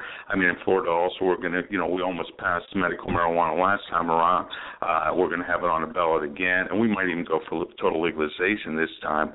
And, I prefer to go at amendments to nullify bad federal law and educate the people through their George rights to nullify bad federal law. Now, hey, if we could take back a precincts, all the more power too. It's not that I'm not totally against it, but I see that precincts on the federal level, especially, more of a centralization of power rather than decentralization of power. And I'd rather, if we get our precincts right, say let's focus on the states and make sure that they're running the Constitution in a limited fashion the way it was meant to be. Okay, but there's no federal or state precincts. They're all county precincts. So we take over the county, then take over the states, then take over the federal government, and then you can get rid of everything. I mean, I hear about the 1871 trick that they pulled on us, where there's the corporation of the United States of America. Well, we'll get rid of that. Once we have an honest Congress like you, me, and Robert, and Kelly, and Susan, and the rest of the people on here, Nathan, and everybody, we'll get rid of that stuff in a few months, all those tricks they played on us since 1871. So, again, I'm for all that you're saying. I'm totally in favor of the tactics you're saying as far as the nullification, okay? But let's do everything. Let's do both. And, again, if I was saying I needed people to give 40 hours a week and $100 a week, that would be unrealistic. But when we're talking people about giving 20 hours every 2 years to run for precinct and then go to the meeting to elect a good chairman, that is a very realistic plan that 99% of Americans could participate in if they wanted to. So let's do it all. Let's nullify. Let's take back the government peacefully through the precinct system. Oh, I agree with you. In fact, I already signed up on your site. I went to it today earlier before you guys came on. So, I mean, I'm on fight every direction. I just like the anti-federalist position of states' rights. No, and I agree with you. If we could... Is there where I could sign up for a Green Party precinct? But who knows? Maybe something to check out. There is. Go ahead. Yeah. Oh, there is a Green Party. Darn, that's it for the Green Party. Well, I mean, I could change the Green Party. You can start your own Green Party in any county. It costs we got to pay the programmers $200 or so, and we don't make anything just to set up a party in all 3,000 counties, I think. It might be less than that. But at any rate, no, you can start a Green Party in any county. That's why Network America is so good. It's not Jim Condit Jr. or Kelly or Nikki Nelson who set it up. It's there for anybody to use that's trying to get us back to a constitutional, a Bill of Rights type government, and even other people could use it too. And folks, so I do see it. Gosh, this show is flying by, and I do see we only have about 16 minutes left of the live portion of the show. However, as I say, the show will go on, and so what we'll be going into in the next about 15 minutes is the extended period, or what we sometimes lovingly call Bard's Logic After Dark. Let your imagination run wild on that one. But what it really means is that if you don't call in within the next 15 minutes, at 349-7754. You will not be able to be a part of the extended period. However, the good thing is the extended period will be a part of the podcast. And someone in the background, shut down your noise, please.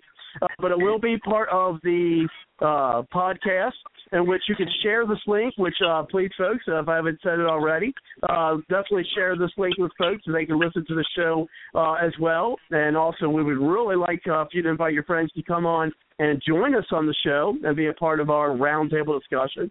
Of course, as we say here at Bard's Logic, this is your show, the People's Show, and we call it the Grassroots We the People Show here on Bard's Logic Political Talk.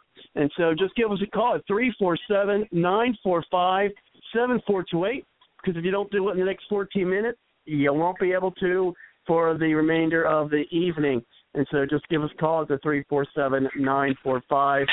347-945-7428 and push the 1 on your number dial to come in. So here's how we're going to proceed, ladies and gentlemen, is we are going to bring Susan back to the fray, and then we're going to hand it over to Richard. And then we do have a caller on the line, Christine. And then after that, we have our panelist, Cindy, on the line as well. So it's great to see her. And so we will continue on with the show. And so let's go ahead and bring it back over to you, Susan. Go ahead. Hi. I'm going to go way back here about Edward Snowden. I just want to let you know I'll have to post it on your page. I did write a blog on him, and I consider him, really a hero for doing what he did. Now, about Gates, I tell you that the man is, it's just, I just can't stand him. He's promoting vaccines to reduce world population. He's doing all kinds of stuff. But what happened, if you recall, and I remember the Time magazine where they said they were going to take his company apart. They were attacking him on that. I believe a deal was cut. They threatened, to destroy his company. They were going after him. All of a sudden, you didn't hear any more about that. And that's when he started, shortly thereafter, promoting the things he does. I really believe that he did it to save his company. And they hold on, Susan. Remember, folks, real quick, remember, folks, that all the mics are open, so if you got any background noise going on, go ahead and mute your mic or phone, whichever you're using to be on the show tonight, or else, unfortunately, I'll have to start closing some mics off to try to get rid of any kind of background noise that's going on. I don't like to have to do that, but unfortunately, I'll have to if we can't contain it. And I apologize for the interruption. Susan, go ahead. Oh, that's okay. They will go after anybody and target you, whether it's through assassination or threats or whatever. We know that Steve Sims, who was a representative from Idaho, one of my friends, whose brother was a senator here in Idaho, she knew him, and he talked to her, and they threatened to kill his son. And if he didn't do certain things or step down, they dieseled Representative George Hansen from Idaho. They took out John Tower and I can't think of his name, Heinz, whatever his first name was. I can't think of it. Kerry's first husband. Those airplane crashes were within a day of each other. Very suspicious situations. So we know that whether it's threats against your company, your family, they will, and this is the New World Order. When they were talking, the one guy was talking about whoever being at the top there, the guys, it's the New World Order, plain and simple, which includes the Bilderbergers, the Illuminati, the Morgans, the Rothschilds, the CFR, the Trilateral Commission. It's all those groups are part of it. But Suzanne, I agree with all that, but let's not leave on a thing of gloom and doom on that yeah, they can pick somebody out and assassinate him or whatever. But what we need to happen is hundreds of thousands and millions of Americans to all do something. They can't deal with all of us at once. So we need Henry Mackow, the inventor of Scruples, who has his own website, said, everybody do something. And I say get in the precinct, let them know we're coming for our jobs. Somebody has pretty tremendous background noise on their phone, though. Nice. Right. Let's go ahead and... as far as what you do, I know I'm not in the precinct, but I do sign a lot of petitions. I make calls 3 or 4 days a week to the different senators, and I write blogs. I have a political group, so I do my part. Maybe it's a different. No, I'm not. You do. I wasn't attacking you. I can tell you're. And by the way, the show is obviously well listened to. You got intelligent callers from all over the country, California to Florida. At least I've been in a number of the other states. But Suzanne, consider becoming part of the precinct movement. Go to networkamerica.org. Consider and spread the word to others, because that is where they can't control us if we get enough people. We're moving in those. I've often said if we get enough people running in the precinct to overthrow the Democrat and Republican Party leaders peacefully and constitutionally, there will be emergency meetings in Washington, D.C., New York City, and London, and that's the Rothschilds. They're going to be saying, in London, they're going to be saying, what do we do to stop the American people now that they finally figured out how the system works? So the site is what again? networkamerica.org. There's a 6-minute video, and then you can hit the networking part and join up, and you can talk to people in there. So it's another way to spread the word. Okay, so I could post this link or this. Of course. In my group. You could. Yeah, we want you to do that. We want you to spread information to everybody, and that's what it's for. Okay. All right, got good. It. And I agree, but I do agree with what you said. I just wanted to say let's think of that positive solution to win back our country and win. Okay, I'm posting it right now. So. Thank you. No problem. I think we have with the background noise. Unfortunately, it looks like there was one of our callers. I was just playing with muting some mics, and looks like a person dropped the call. Hopefully, Ed will be able to have you back on the show. I hate to see that you had to leave, but I think that's where the background noise was coming from. So hopefully we can hear back again from Ed. And so let's go ahead and bring it back over to you, Richard. Bring it back in the show. And then we're going to bring in Christine and Cindy. And then for those out there listening, we only got about 7 minutes of the live portion of the show. And also, Kelly, you got a question for Cindy that we would like to have answered later. Well, she's actually online. She could probably ask it herself now I think about it. And so we could do that. But let's go ahead and saying, we only have about 7 minutes left, so those out there who want to be a part or at least listen to of the extended period, just give us a call at 347-945-7428, and we'll get you into the show, or if you just want to listen to it. And, of course, as you put out there, Jim, and I appreciate the compliment about, yes, we definitely have some great folks who call in, and Bard's Logic, of course, would not be what the show is without our panelists and our audience and all the contributions they make to the show, and I really appreciate it.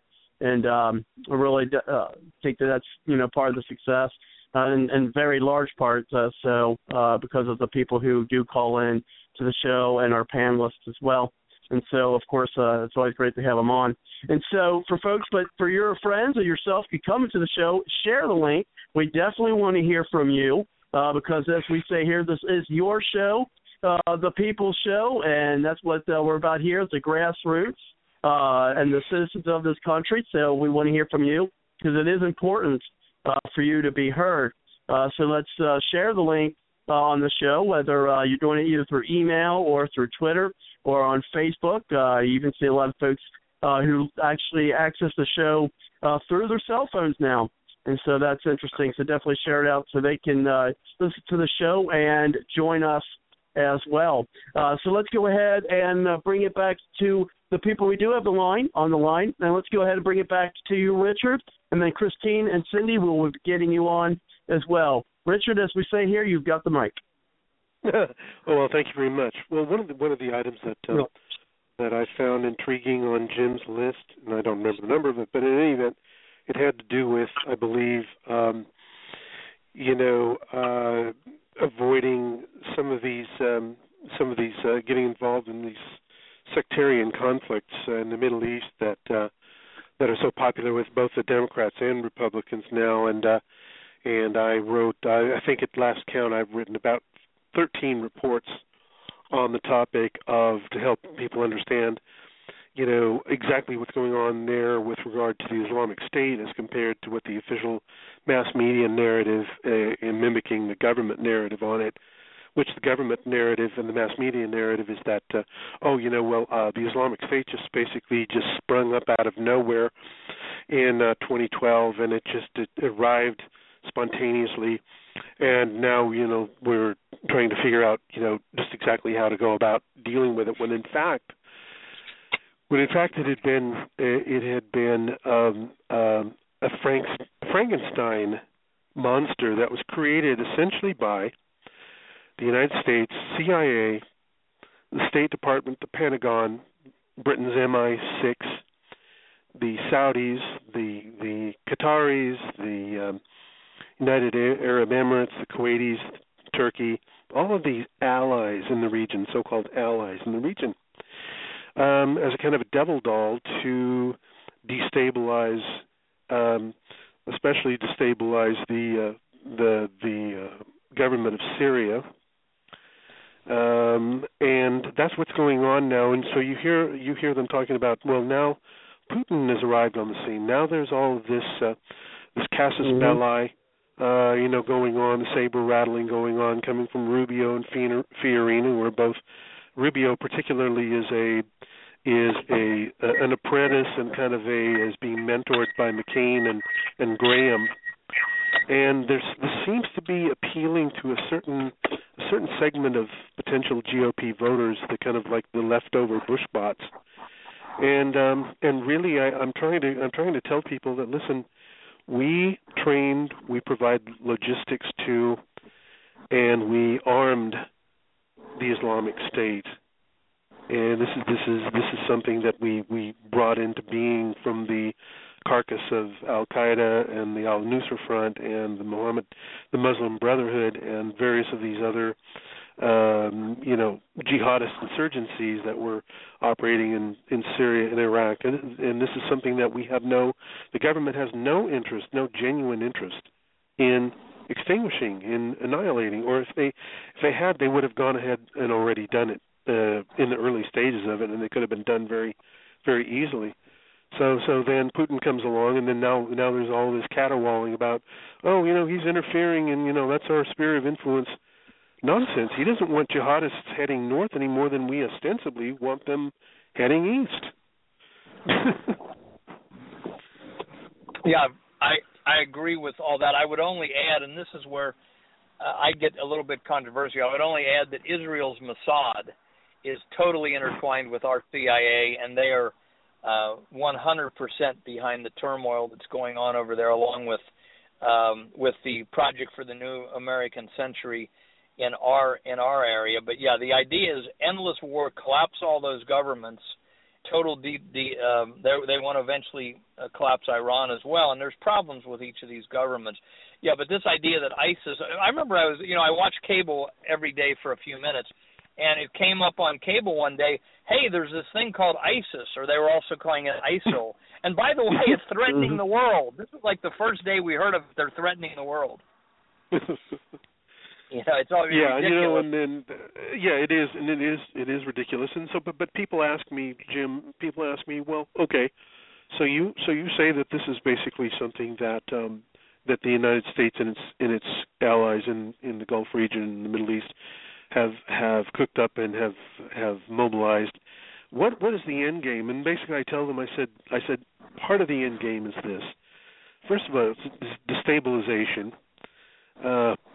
And second of all, but more importantly probably, is that what is going to happen, they'll allow this to fester and metastasize to the extent that things become it smells so bad, as if they don't already over there, and so out of control that a case will be made to the American people through the next president or in Congress as well, that, we've got to go over, we got to do something about this. Now we're going to go over there and now basically going to drop another $2 trillion. The DEFCONs, the defense contractors, are going to cash in from all this. The bankers are going to cash in, and the government is going to grow again exponentially larger, which is the aim of which is the aim of both parties. Going back 80 years, they use these wars as leverage to grow the size of government and to gain control of mankind. And this is, people that say to me, well, I hear these Clear Channel talk show hosts say, it's not about the black, it's not about the white, it's about the green. They're kind of like de facto right-wing Marxists, like we're all economic beings. There's also the spiritual, behind it all, the spiritual push for a worldwide dictatorship in which human good instincts are you're prevented from making good choices. George Orwell, who wrote 1984 in The Animal Farm, I used to think he was a bad guy. I now realize he's a good guy who was somewhat in the works and was trying to warn us. And he said communism, I think this is from him, communism is a boot stamping on the human face forever. And that's what this crowd at the top, the ruling elite, the international bankers, the Goldman Sachs, some of the groups that you were mentioning before, somebody mentioned the Bilderberg, this is a will to power for spiritual evil over mankind, and it's beyond everything that's there. And so that's the end game as well.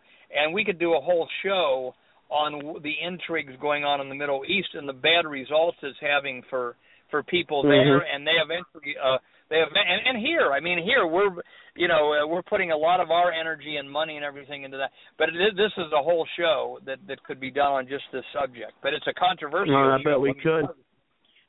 Well, we may cover that one day. And so I do see that we are now in the extended period of the show, or what we lovingly call Bard's Logic After Dark. One little bit of warning, though, is that if either by chance or by purpose, if you were to drop the call, you will no longer be able to call back into the show. We regret it, but unfortunately that's just how the system is. So, and I hear some other kind of background stuff, so I don't know, but we're just having that a lot tonight, but hey, that happens. But I do want to bring things over, because we do have plenty of time. We still have another hour, or maybe a little less, because I got to do some closing out, things and things of that nature. But we do have a couple people on the line, and I'm still hearing some I guess someone's got a siren. I had a police. Is everybody? I'm outside, and I had a police car whiz past with a siren. Sorry. Oh, okay. I was wondering, well, they ain't coming after you, are they, Jim? No, they were going the other direction, thankfully. Oh, that's good. And so let's go ahead and.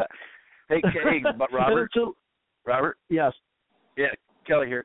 Yeah, I think that would lead real well what the discussion just was about foreign policy and foreign interactions to number 7, and then we're done with the 7 principles that Jim strongly believes in. But here's number 7. Support a non-interventionist foreign policy. A ruling elite behind international banking institutions such as the Fed, IMF, and Goldman Sachs has hijacked an American foreign policy and is building an evil empire at odds with our national interests. Pursue honest friendships with all nations, entangling alliances with none. The policy enunciated by Thomas Jefferson and encouraged by George Washington in his farewell address. Seek fair trade with non-slave nations. And that brings us to number 7. Again, you can see it on Guardians for Liberty. Well, this is what Jim believes. So, anyway, over to Jim again. Well, and I'll throw it to Robert, because I think we got callers on the line. Actually, yes, we do. And we have the first caller we're going to bring in is actually our guest for next week, in which she'll be talking about the work that she's been working on. Okay, that was redundant. But the thing, and maybe she'll give us a little synopsis tonight on that, but I think she's going in to go over some of the information that we've talked about tonight. So let's go ahead and bring in our friend Christine Timmons. Thank you very much, Christine, for coming to the show. How are you? Well, I always enjoy coming to the show, and unfortunately, I have to tell you, there was only one person tonight who has come anywhere near the answer, and that was Ed. Because everything else that I've heard is all opinion. The same thing I hear from Congress on a daily basis when I speak to them. I've spent thousands of dollars this year going there just to see what they were about, and I gave the Republicans the opportunity to stop this stuff, and they refused to do so. So now I have another tactic, which you will find out next week. Now, when Ed said that about nullifying, you need to understand, until American citizens learn the 64 words in Article 6, Section 2, none of this is going to stop. That clause tells you everything anybody elected, you write a law down to the last judge, the treaty, it's got to be in the Constitution. If it's not in there, it has to be nullified. That's the only thing I heard tonight.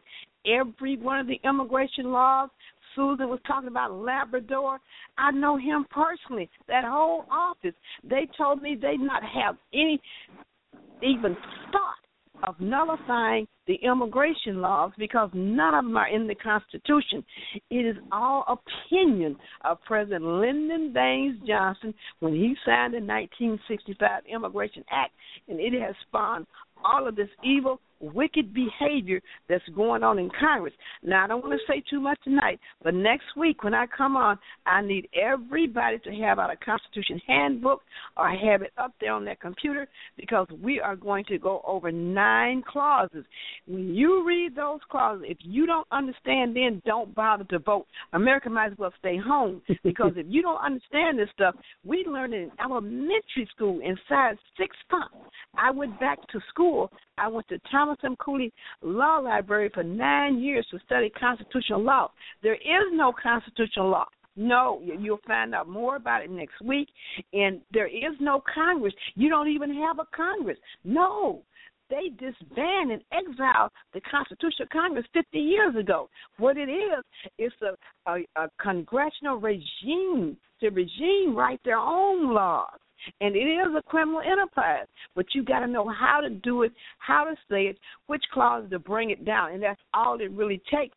But until the people learn that, what they're saying about Marco Rubio, under the Constitution, he can't vote. No, he can't even run for office. Millions of Democrat votes, they can't vote in 2016. I told the Republicans they don't want to listen. They got all the clauses that tell them who can vote and who can't in the path of citizenship that's in the Constitution. They're selling citizenships. So next week we are going to be discussing. I hope Ed be on this line because we need someone like him who's willing not to use your opinion, but read these. It's about 500 words. That's all it is. If this was some rocket science, I could understand you not understanding it. But this is really elementary school stuff that we learned when we was kids. And so that's what I got to say tonight. I know everybody means well, but that's what they want to hear you say, all this rhetoric and opinion stuff. You think they want to hear you saying Article 1, Section 6 don't allow you to do this? You think they want to hear you saying Article 1, Section 6, I can arrest you? See, people don't even know. There's 2 arrest clauses in the Constitution. But if you don't read it, and you never try to apply it, this stuff is going to happen. So everybody on this line who said the things they said, please do not go vote. Just stay home because you don't know what you're doing. So listen to Ed, and we'll be on next week, me and Ed, and we're going to be giving y'all the real skinny about how easy it is to take back this government. It's easier than you think it is. They make you think it's complicated by writing billions of words of lies to exile the real 500 words into a cage. You can't. They got you talking about what's going on over here overseas while they doing something bad to you right here. Like right now, Raul Labrador, he is pushing to continue to giving millions of non-citizens billions of dollars a day. They're not constitutionally eligible. I told Scott and everybody, Jeff Sessions. See, y'all don't even know what happened with Donald Trump and Jeff Sessions. Jeff Sessions told him that Amendment 14 was the immigration clause and anchor baby mama. You heard him stand there and tell you he found out it wasn't. Oh, you just wait till you find out what this mess is that's really going on. It's little simple stuff. You really get upset when you find it. Is that all it is to it? It's like the Wizard of Oz. You remember when you got to the end, it was just a little old man? When you get to the end of this, it's just 500 little silly words from the Constitution that we learned in elementary school. And that's what I got to say tonight. Clear your mind next week. Don't bring any rhetoric. Bring the Constitution book with you. Pull it up on your Constitution. And if you're not upset when you get through reading this, I'm going to try to have Dr. J on the line with me. He's a doctor. When I first told him this stuff, oh, Christine, you just silly. Ain't no such thing. He had no faith. The third week of a 1-hour class, he came to me. He said, wait a minute, they can't do that. I said, what do you mean they can't do that? That ain't in Article 1. That ain't in Article 6, Clause 2. I said, oh, really?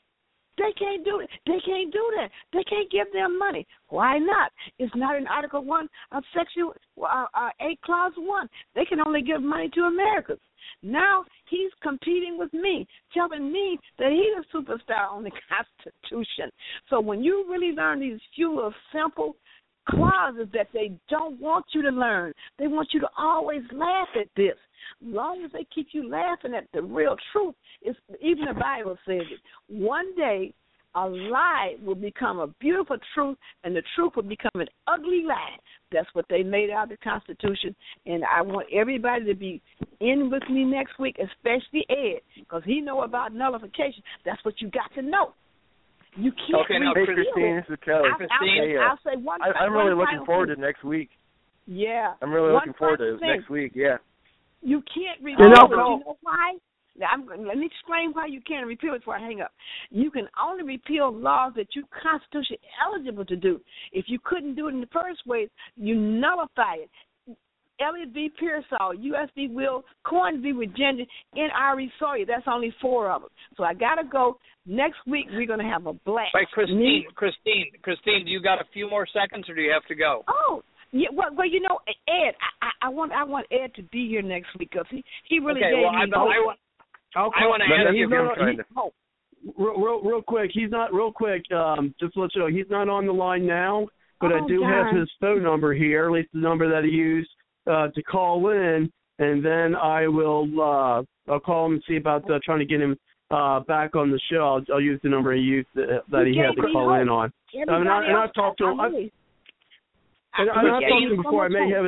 I may have his contact information, but let's go ahead and bring it back to you, Jim. Go ahead, Jim. I want to ask Christine, though. Christine, you said everything we said was rhetoric and opinion, but it's not opinion. You don't have a clause to back it up in the Constitution. No, but we got it. But that's what's happening in this country right now. The Congress people are telling you all one person at a time. Go ahead, Jim. Hold on, Christine. I understand what you're saying, but I want to ask you a question. It's not an opinion. Go ahead, Jim. Let me state a few things, then I'm going to ask you a question. It's not opinion that the Democrats and Republicans run every county in the United States. That is a fact. So, in other words, we can more easily nullify, and I agree there are thousands of things that need to be nullified, but we can more easily do it if we are controlling the state legislatures and the city councils and the Congress. We could do it in a few months. So, but you need to tell me what clause in the Constitution don't allow. Let Jim finish. Let Jim finish. The Constitution is the principles the country has founded. It didn't talk about the mechanisms for what would. Yes, it does. Yeah, that's what we're going to learn. Hold on, Christine. Let him finish. Come on. It does not outlaw political parties. It doesn't say they're good or bad or indifferent. But in fact, the other side, the ruling elite, has taken control of our country through those political parties. So we have to try to use those political parties and take them back. Or what are you saying? You're saying citizens can meet and nullify things all day, and the media and the Congress aren't going to pay attention to it. Excuse you, put their butt in jail. It's Article 6, Clause 2 tells you that. It says each Congressperson is privileged from arrest in other places except for treason, felony, and breach of the peace. They used to call these people out. Excuse me. They used to call these people out on the state level. But see, they took that out to schools in the 70s, so you don't know that. Article 4, Section 4, Clause 1 tells you the United States Constitution does not recognize parties. It recognizes a Republican form of government, which is Article 6, Clause 2. Everything they open their mouth and say has got to be in that Constitution. I don't care if you're Libertarian, Constitution, Green Party. If you write a law that's not in that Constitution, it's no good. That's what I'm trying to tell you. They trying to take you away from. Okay, let's go ahead and then what here? Since we got a little thing going back and forth. Hold on, not in the Christine. Constitution, Hold on. no good. Okay, hold on, Christine. If we're going to do some back and forth talking here, we'll give each of you. I don't want to keep Susan and Richard out of the conversation either, nor Kelly. And so, I mean, if we go do a little back and forth, I'm only going to give person each like a minute or two to do that. If we're going to have a little back and forth for a while, if we want to try to keep things equal. And one thing we don't do is let's not talk over people. It drives me nuts. Oh, okay. If someone's talking, let's not talk over them. Because when I'm hearing on like Fox News, or I used to call them faux news, it used to drive me nuts. So I don't like to have that here. But so let's go ahead. Yeah, so let's go ahead and bring it over to you, Jim. Go ahead. Kelly here. No, yeah, I just want to. Yeah. Oh, did you say Kelly? Yeah. Well, I'm just want to throw something out to. Throw it out, Kelly, and then Jim, and then we'll bring it back to you. Then we'll bring it back to you, Christine. But then I do want to get Susan and Richard back in the conversation. And Cindy had to go. Unfortunately, I was just getting ready to get her in a little bit ago, but unfortunately she had to go. But she also said, Christine, that she is looking forward to next week. As are obviously all of us, and so let's go ahead and bring it back to you, Kelly, and then Jim and Christine, and then we're going to get Susan and Richard back in our discussion. Go ahead, Kelly. Yeah, so I guess Kelly, Jim, and Christine. But yeah, Christine, you and I have talked at length. Jim is definitely on your side, and you guys haven't had the opportunity to really understand each other. Jim is trying to get into Congress, and I think he's got a very unique chance. He's the kind of man who's going to listen to you when he's in Congress, and I would be glad to hook you guys up at a later date. And he's there with the Constitution. He's just trying to take the Article 1 representation part of the Constitution, get elected. He's got a shot, and he will listen to you. So I just wanted to set the stage a little bit for a little more polite discussion. But yeah, I you got an ally here, is what I'm saying. I didn't feel the conversation was impolite. I mean, you got to have a conversation. You got to say passionately what you believe in. So I'm never offended by people making their point very strong. I just want to say two things, and I'll keep it real brief. One is that the Constitution does not outlaw parties. I don't necessarily like parties. It doesn't outlaw them, and therefore it's so. From the very earliest, Thomas Jefferson was in the Democrat. So whether you like that or not, if you want to make a law or a constitution that there are no parties, you've got to be in the positions of power.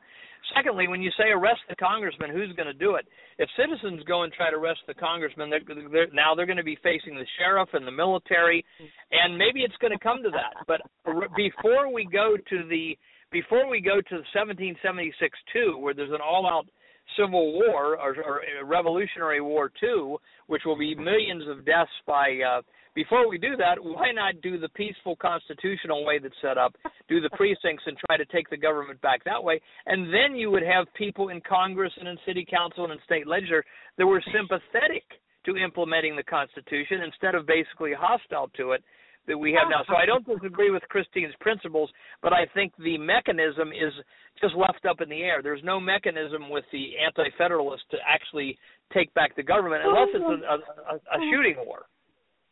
Well, I understand what you're saying, but you have to understand where I'm coming from. I've done 9 years at Thomas M. Cooley. I've been in U.S. District Court about 20 times. I almost never lose. I'm the one that wrote the 4 case that blocked Obama. And I'm telling you, this thing is simpler than you guys think it is. You just Don't do what's wrong. If Article 6, Clause 2 say everything you say and do, that goes for every law in this country, every one of them. If you don't do it, you're in violation of Amendment 14, Section 3, the Sedition Clause, that say all elected officials who swear an oath to this Constitution and don't do it is rebellious, a treason, and giving aid and comfort to the enemy, which in combination is sedition, and under the constitutional military law, Article 1, Section 8, Clause 15, they can be arrested by other Congress people. Under Article 6, Clause 1, when they get back to the district.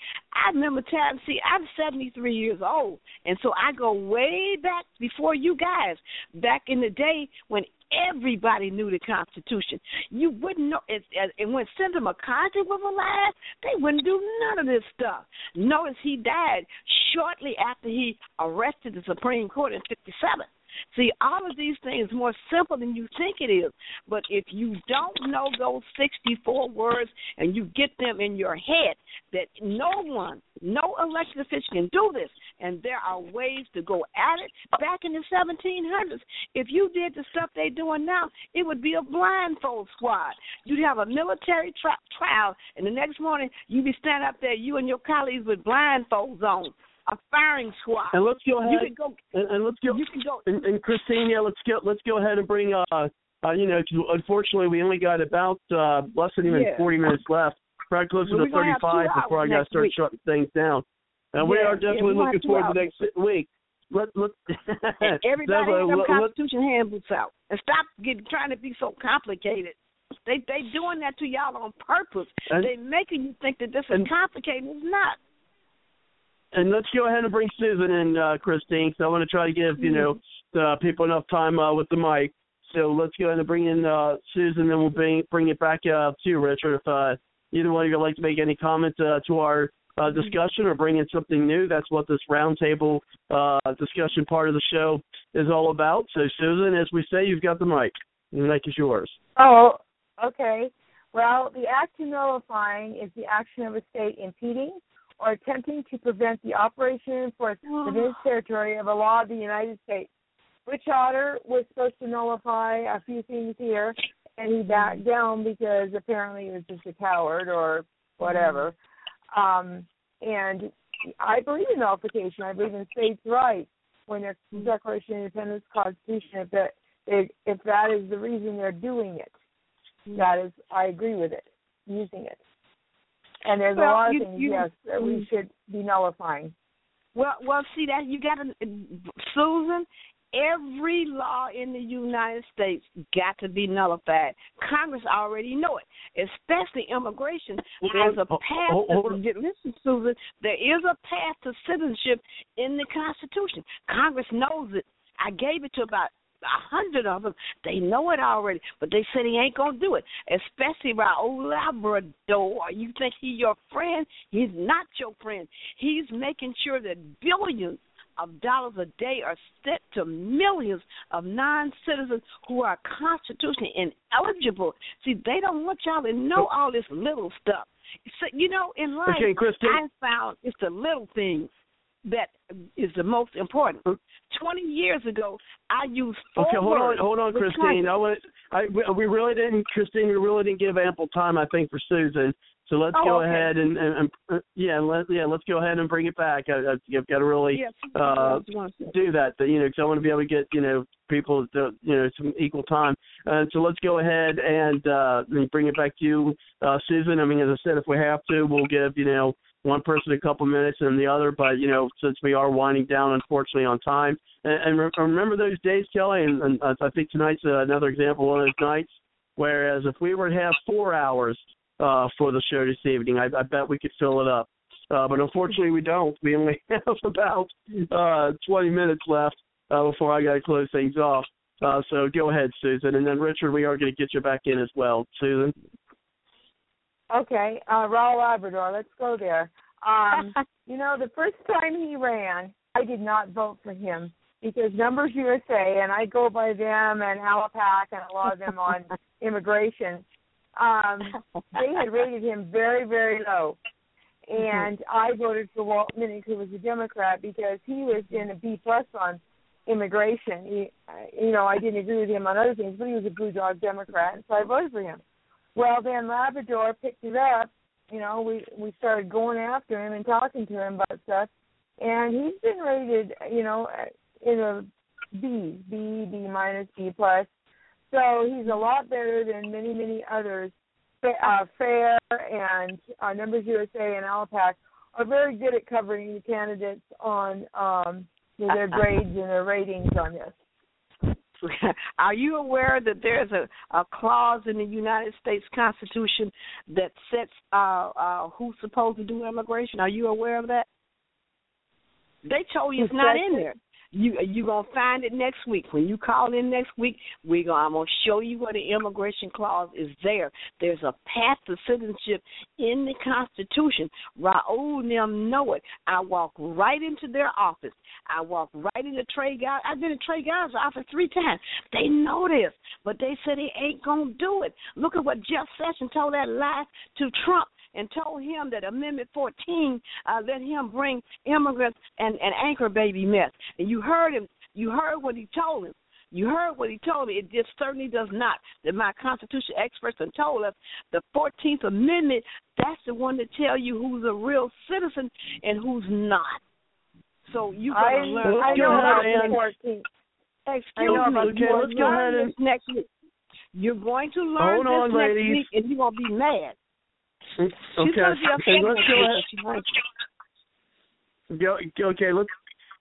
Let's go ahead and bring Richard back into the conversation. Richard, welcome back.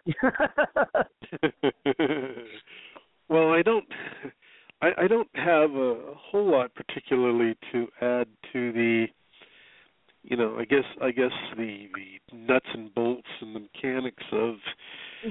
I'm familiar with the nullification. I'm familiar, of course, what Jim is talking about with the precincts and so forth and so on. But as far as Jeff Sessions, and I haven't read that article or that report, but I'm just guessing, knowing Jeff Sessions, he's probably basically saying that he's not saying that. That the 14th Amendment supports the notion of anchor babies. He's simply acknowledging the reality that the federal courts have in the rulings that have come out of federal courts have handed down decisions that say that they interpret it as permitting birthright citizenship on the basis of people coming here and having birth tourism. That's all. I know he's not defending it. He's simply explaining that is the status quo as things exist, and you can. You and I both don't agree with it, and we don't like it. But it's not like you can snap your fingers and push these, and push this thing back out of the courts. I think Congress is going to have to take that up, and they're going to have to clarify. They're going to have to put some clarification in our immigration laws, because the Constitution for some people, unfortunately, is not in itself sufficient. That's unfortunate. I agree with you, but that's unfortunate. That's the reality we're dealing with right now. Well, let's go ahead and get your take on this, Jim, and let's go ahead and bring some things full circle. We got about you guys said about 20 minutes or so before I have to shut things down, so I definitely want to give you the opportunity to do that. So let's go ahead and bring your comments. Do you want me to comment, Robert? Yes, sir. Okay. Yeah, real briefly, this is the same type of a dispute I've had with allies who are emphasizing that the corporate United States was brought in 1871, which I don't doubt. But as Robert Schultz of We the People, some of you may recognize that name, he's filed a lot of he's a citizen lawyer, a pro se, and he's filed a lot of suits. And basically, he just filed many, many good public interest suits, brought him through to the end, even though he's lost most of them. And we were on a call one night about this government of 1871, the corporate USA, and the same goes for them disbanding Congress 50 years ago. And he said, when was this done and who did it? And they explained that it was done over time through courts. And his point was, unconstitutional laws are not laws. So they can say that we are, they can trick the population, their judges, to say we don't have a United States government anymore. Now it's superseded by our United States corporation. And in fact, they've imposed that on us in many ways. And they can say we disbanded the Congress 50 years ago, but these are all unconstitutional laws. So they have only the color of law, according to Black's Dictionary. They can't have actual law status. So all I'm saying is that I'm not against doing I'm for doing the nullification. I'm just saying that we are now in a situation, the other side doesn't care about anything but taking control. So they have got us in a situation where we can either get a few 100,000 people into the precinct system, go to the meetings, throw them out, get the sheriffs on our side. Most sheriffs are still patriotic Americans. 300 have told Obama, don't come in and try to take the guns. We're gonna fight you if you come in and try to take anybody's guns. That's 1 out of 10 sheriffs, which shows there's a lot more that that's indicative that we got pretty much still patriotic sheriffs. So you get the sheriffs on your side, you get honest counts at these party meetings, you change the party leaders, bring forth an honest vote, change the Congress, and then change the laws. And at that point, you can make a constitutional amendment that there's no parties anymore, and so forth. But all I'm saying is the other option is either to give up and do nothing and try to just write your congressman or that type of thing. And we're basically begging John Boehner and Mitch McConnell, the agents of the ruling elite, to do something for the Constitution, which is probably not going to happen. Or we're going to try to arrest somebody like a congressman. We're going to pick up guns, and at this point, the handful of citizens that pick up guns and have no authority in the eyes of the public are going to be met with overwhelming force from the sheriffs, overwhelming force from the military, and they're going to, and that's what's going to happen. And the status show is going to continue. So why not? So why not just try to take over the whole government through what could easily be? We could be on the playing field trying to take over the government by 2 years from now if enough people got into this system and spent 15 minutes learning it and 20 to 40 hours every 2 years implementing it. That's all I'm saying, is we're trying to do a system that would not have bloodshed, at least we hope not, and it would be the peaceful and constitutional way that's already set up to take back the country. And then you would have sympathetic congressmen to do nullification, and I believe thousands of laws should be undone. So back to you, Robert. Well, I appreciate that, Jim. And, of course, as we do have our roundtable discussion, then we are going to be bringing around to what you, Kelly, and if you would like to make any comments on that, and then we can have Susan on, if there's anything you want to, not Susan, we bring it back to Christine, I meant. And so unless there's anything else you'd like to bring up or make comments to anything that was said recently, go ahead, Kelly. Well, of course, there's many forms of nullification, which is very important. Again, I really like what Jim's doing, is he's getting into the battlefield and he's bringing a lot of people with that we can, from within, change the party, precinct strategy, etc. And we have a very unique shot here. My focus tonight is to help Jim, to help him get elected, to get his name out, to help the listener understand where he's coming from. Again, 7 principles, Guardians for Liberty. And he's doing so many other things. And I would encourage people to go ahead and take the podcast and email it to people in Ohio.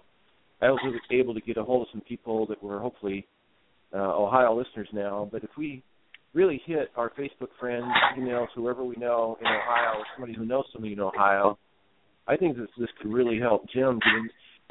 Fred Grandy, okay, this is a story. It's one of the reasons why this is a lot higher possibility than when he got more votes than the Democrat in 2010. Fred Grandy, he was, you remember Gopher on the Love Boat? Well, yeah. He was a United States congressman. I can't remember whether it was Northwest Iowa or South Dakota, but he was running. Now I remember you. Now I remember. I put a face to a name. Go ahead. Yeah, the Love Boat. All right. Anyway, so he ran. He got the Republican primary nomination, And the incumbent was so strong, there's no way he's going to get in. Well, what happened was that politician, the Democrat, got a tick bite and got Lyme disease. And he had to just drop out of the race, and Fred Grandy won. So, that politician suffered Lyme disease. I just got one joke tonight. But, something really good, when you don't have, Ohio is caught off guard in Boehner's district. It's caught off guard, and Jim already has name recognition out there. I believe he's electable. So I would encourage people to take the podcast and send it to people, and hopefully a bigger network will be built, and he could actually win. So, I'm just trying to help Jim tonight. That's kind of been my focus. I don't want to get too much into politics other than just simply, here's Jim, here's the man, here's what he believes in Congress. Your efforts in this part. I'm going to go ahead and get you in there, Jim, to respond to that.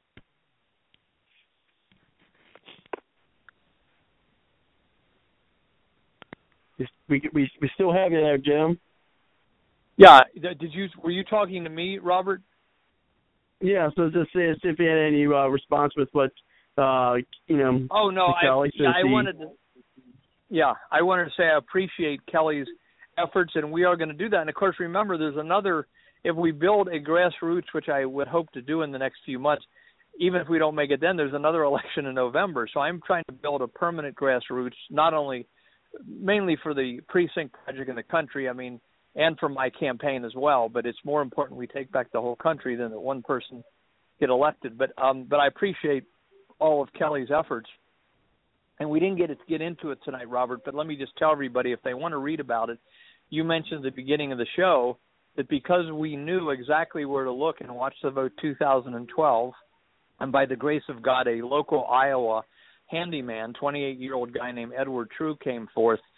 If you go to watchthevote2012.com, that's watchthevote2012.com, I put on there with Chris, one of our fellow other people, Chris's collaboration, an open letter to Donald Trump and Rand Paul and all the other candidates on how to get a fair count in the Iowa caucus this time, because of the fact that they bumped Romney's vote up and Edward True caught him, they had to change the winner from Romney to Santorum 2 weeks after the Iowa caucus in 2012. So like then, like now, we don't care who wins as Watch the Vote. We just want to see an honest count and not see the establishment candidates be cheated for and the insurgent candidates, you might say, or the populist candidates be cheated against. So rather than go into that all now, Robert, I just tell people if they go to watchthevote2012.com, they can see the really brief open letter to the candidates, and then you can look to see 2 CNN videos and read the story of how Edward True, who put out a cry for help on CNN's website, and then some of our people saw it. We made up an affidavit, and you can see how Edward True and Watch the Vote, which Kelly was a part of, and 50 other key people and thousands of people on the Facebook page, how we forced the GOP of Iowa to change their winner 2 weeks after the caucus, which, as far as we know, has never happened either in a primary or a presidential caucus before.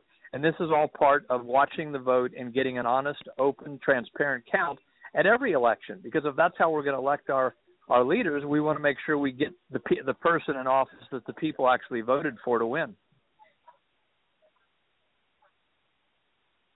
Well, let's go ahead and bring Christine back on. We only have some brief time for folks. And now, insofar as Jeff Sessions goes, if you guys knew that there are 19 words in the Constitution that strictly defines who brings immigrants, you need to know that Amendment 14 is very simple. All it says is all persons born or natural, but just this person born or naturalized and subject to the jurisdiction thereof of citizens. So if you just came here from Venezuela, you fall under Clause 3.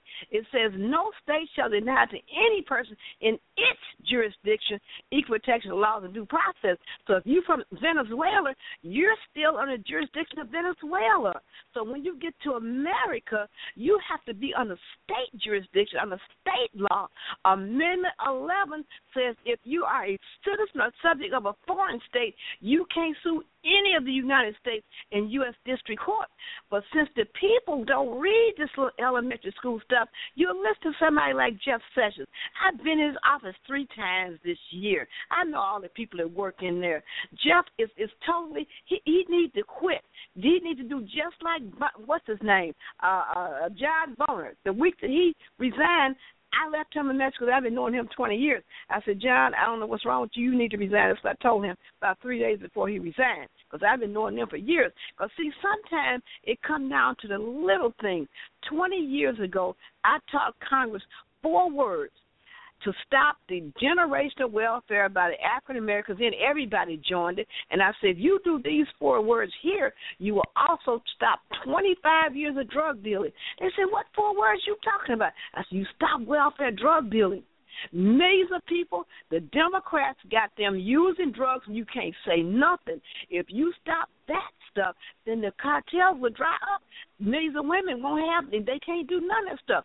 I done told them right now, 4 words to stop this whole thing. Stop non-citizen federal entitlements. That's all it's all about. But they make it look complicated. And you guys, see, if you knew some of these little bitty stuff, then you could understand what I'm trying to say. It's not as complicated as you think it is. And they are glad. It's not an accident. They took it all out of the schools. In the 50s, in elementary school, we had to quote the little small clauses. It's about 500 words. They don't want you to know these. They want you to think this is real complicated. And when I talk about nullifying, when you do the 64 words of Article 6, Clause 2, it says clearly that everything got to be in the Constitution. And I can cite you all kind of case law to say if it's not in there, if every federal judge ruling, which they have to do under judicial review for Congress, if it's not in the Constitution, they say it's null, void, non-jurisdictional trespassing and treason, but they don't want y'all to know that. And it goes on to say it can't be voided because it wasn't a law in the first place. But see, they don't want y'all to know that. They want you to think this is some scary stuff like the Wizard of Oz when you got there with some little old man. It's the same thing. It's only about 500 little simple words.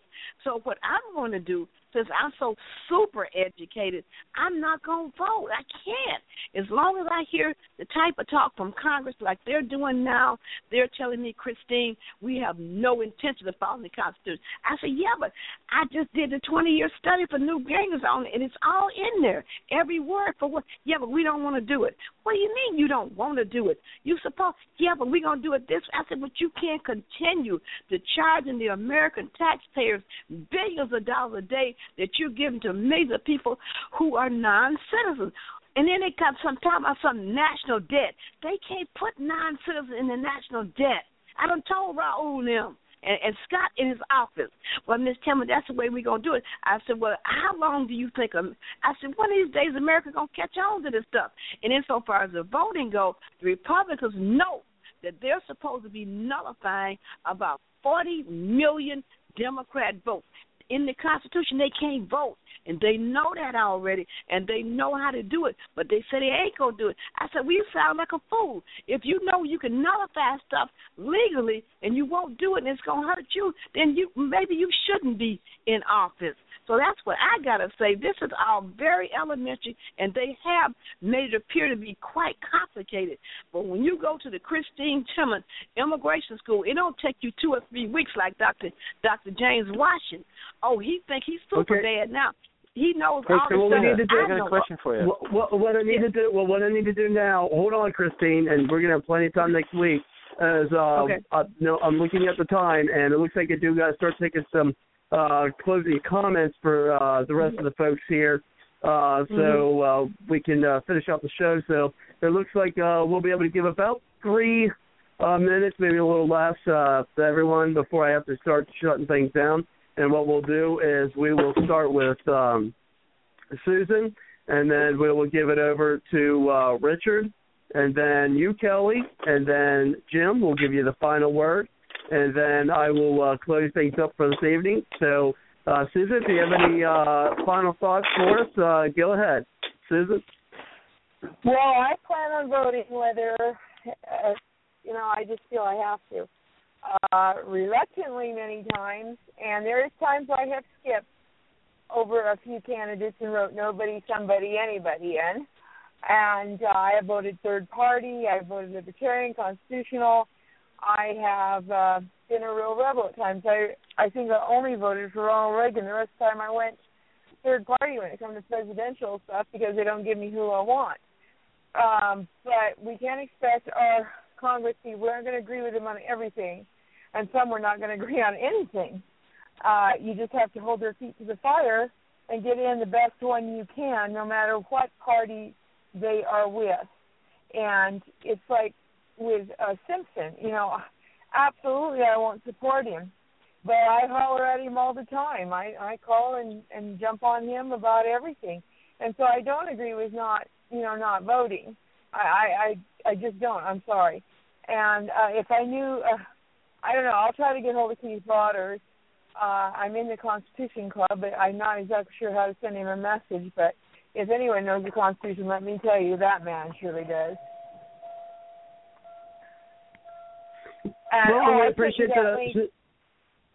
I sent you that link on the Indians. They were not considered citizens even under the 14th Amendment until the law came in. They were not considered anything, really, until that was an interesting thing I learned recently. So I'm out. We just appreciate you coming on, Susan. We look forward to hearing from you again. So at this time, we are going to go ahead and bring it over for some final thoughts from you, Richard. Go ahead. Well, I mean, it was just interesting to hear, Jim talk about the precinct, alternative, or it is an alternative. I'll tell you what I think it's an alternative too. And this is a problem. Conservatives languishing in the ghetto of social media, just basically just griping, grousing, complaining, kvetching about how bad everything is, and gossiping and talking about all these bad candidates, and certainly all that's true. But I think that that is sort of that's a form of inertia, and I think that a portion of their time could be more profitably spent with what Jim has described, getting involved in these precinct campaigns and starting to take the bull by the horns and taking control of, for example, the Republican Party, because most people I'm describing are people who still have some kind of some sort of an affinity to the Republican Party, going back to Reagan, but they feel very disaffected now. And so that, I think, is that's what I recommend. I recommend that, and I recommend activism. I can see that Christine is very into that as well, and so that's important. But I think these are things that could be these are things that could move the needle, and we spend way too much time just in our little echo chambers. And when I as a writer, I try to bring something to the table that is exposing some things that maybe some narratives are not in wide currency that most of these people that I'm describing have not encountered. And I don't expect them to agree with me. I'm really just trying to provoke thought. And and as such, I encourage people. To go do something constructive. If there's a rally somewhere, go to the rally. Go to the rally with your sign.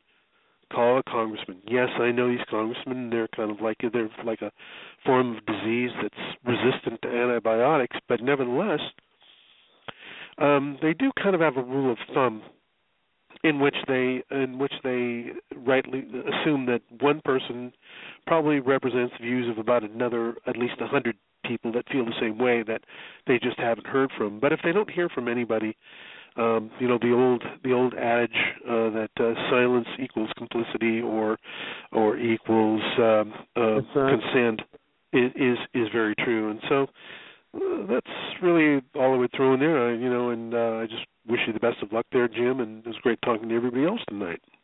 And so I'll check in next time we have one of these discussions. Awesome. Sounds great. We're going to bring it over. I appreciate it, Richard, for you coming on. Of course, we'll welcome to have you back onto the show. And definitely, I'm going to ask everyone tonight as, you've got the link. I'm sure you've seen it somewhere, either on Facebook or Twitter or somewhere, to, maybe add it on to your email list and kind of just, do a broad email for the link in the description of the show for folks can listen to it as well. So they can have access to it and come here and listen. So that's one of the things we'd really appreciate if you folks would do. Or if you even have a website or something of that nature, you can embed the link or what have you, or at least put it there for a time. Now, Kelly, let's go ahead and bring it over to you, and then we'll end things off with Jim with the final comments, and then I'll unfortunately have to end the show this evening. Go ahead, Kelly.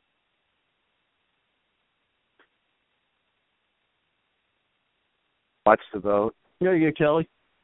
Sorry, All Kelly, right, it was muted a little bit. Yeah, I can hear you. Go ahead. Oh, okay. Well, yeah, I met Jim in 2012 on Watch the Vote. We were all Ron Paul fans. And, nice victory story with Edward True. But I've been working with Jim since he started, got together people for the Guardians for Liberty and Non-Network America, which is more of a somewhat like Facebook to make the precinct strategy happen quicker. This guy obviously has a lot of solutions, and I can vouch for a lot of good character that I have seen in Jim. And, again, we developed the board, which Jim, someday he'll be the chair, even though he's kind of not wanting to be the chair. But, I'm nudging him that way. Well, he'll be in Congress anyway, so you'll have to wait. Well, yeah, maybe he'll, if he's, too late to be the chair when you're in Congress. But anyway, he was very instrumental in these 7 principles. Again, 1, implement the precinct strategy. 2, revitalize the Second Amendment. 3, restore transparent elections. 4, combat the media monopoly. 5, defeat the police state. 6, return to constitutional money. 7, support a non-interventionist foreign policy.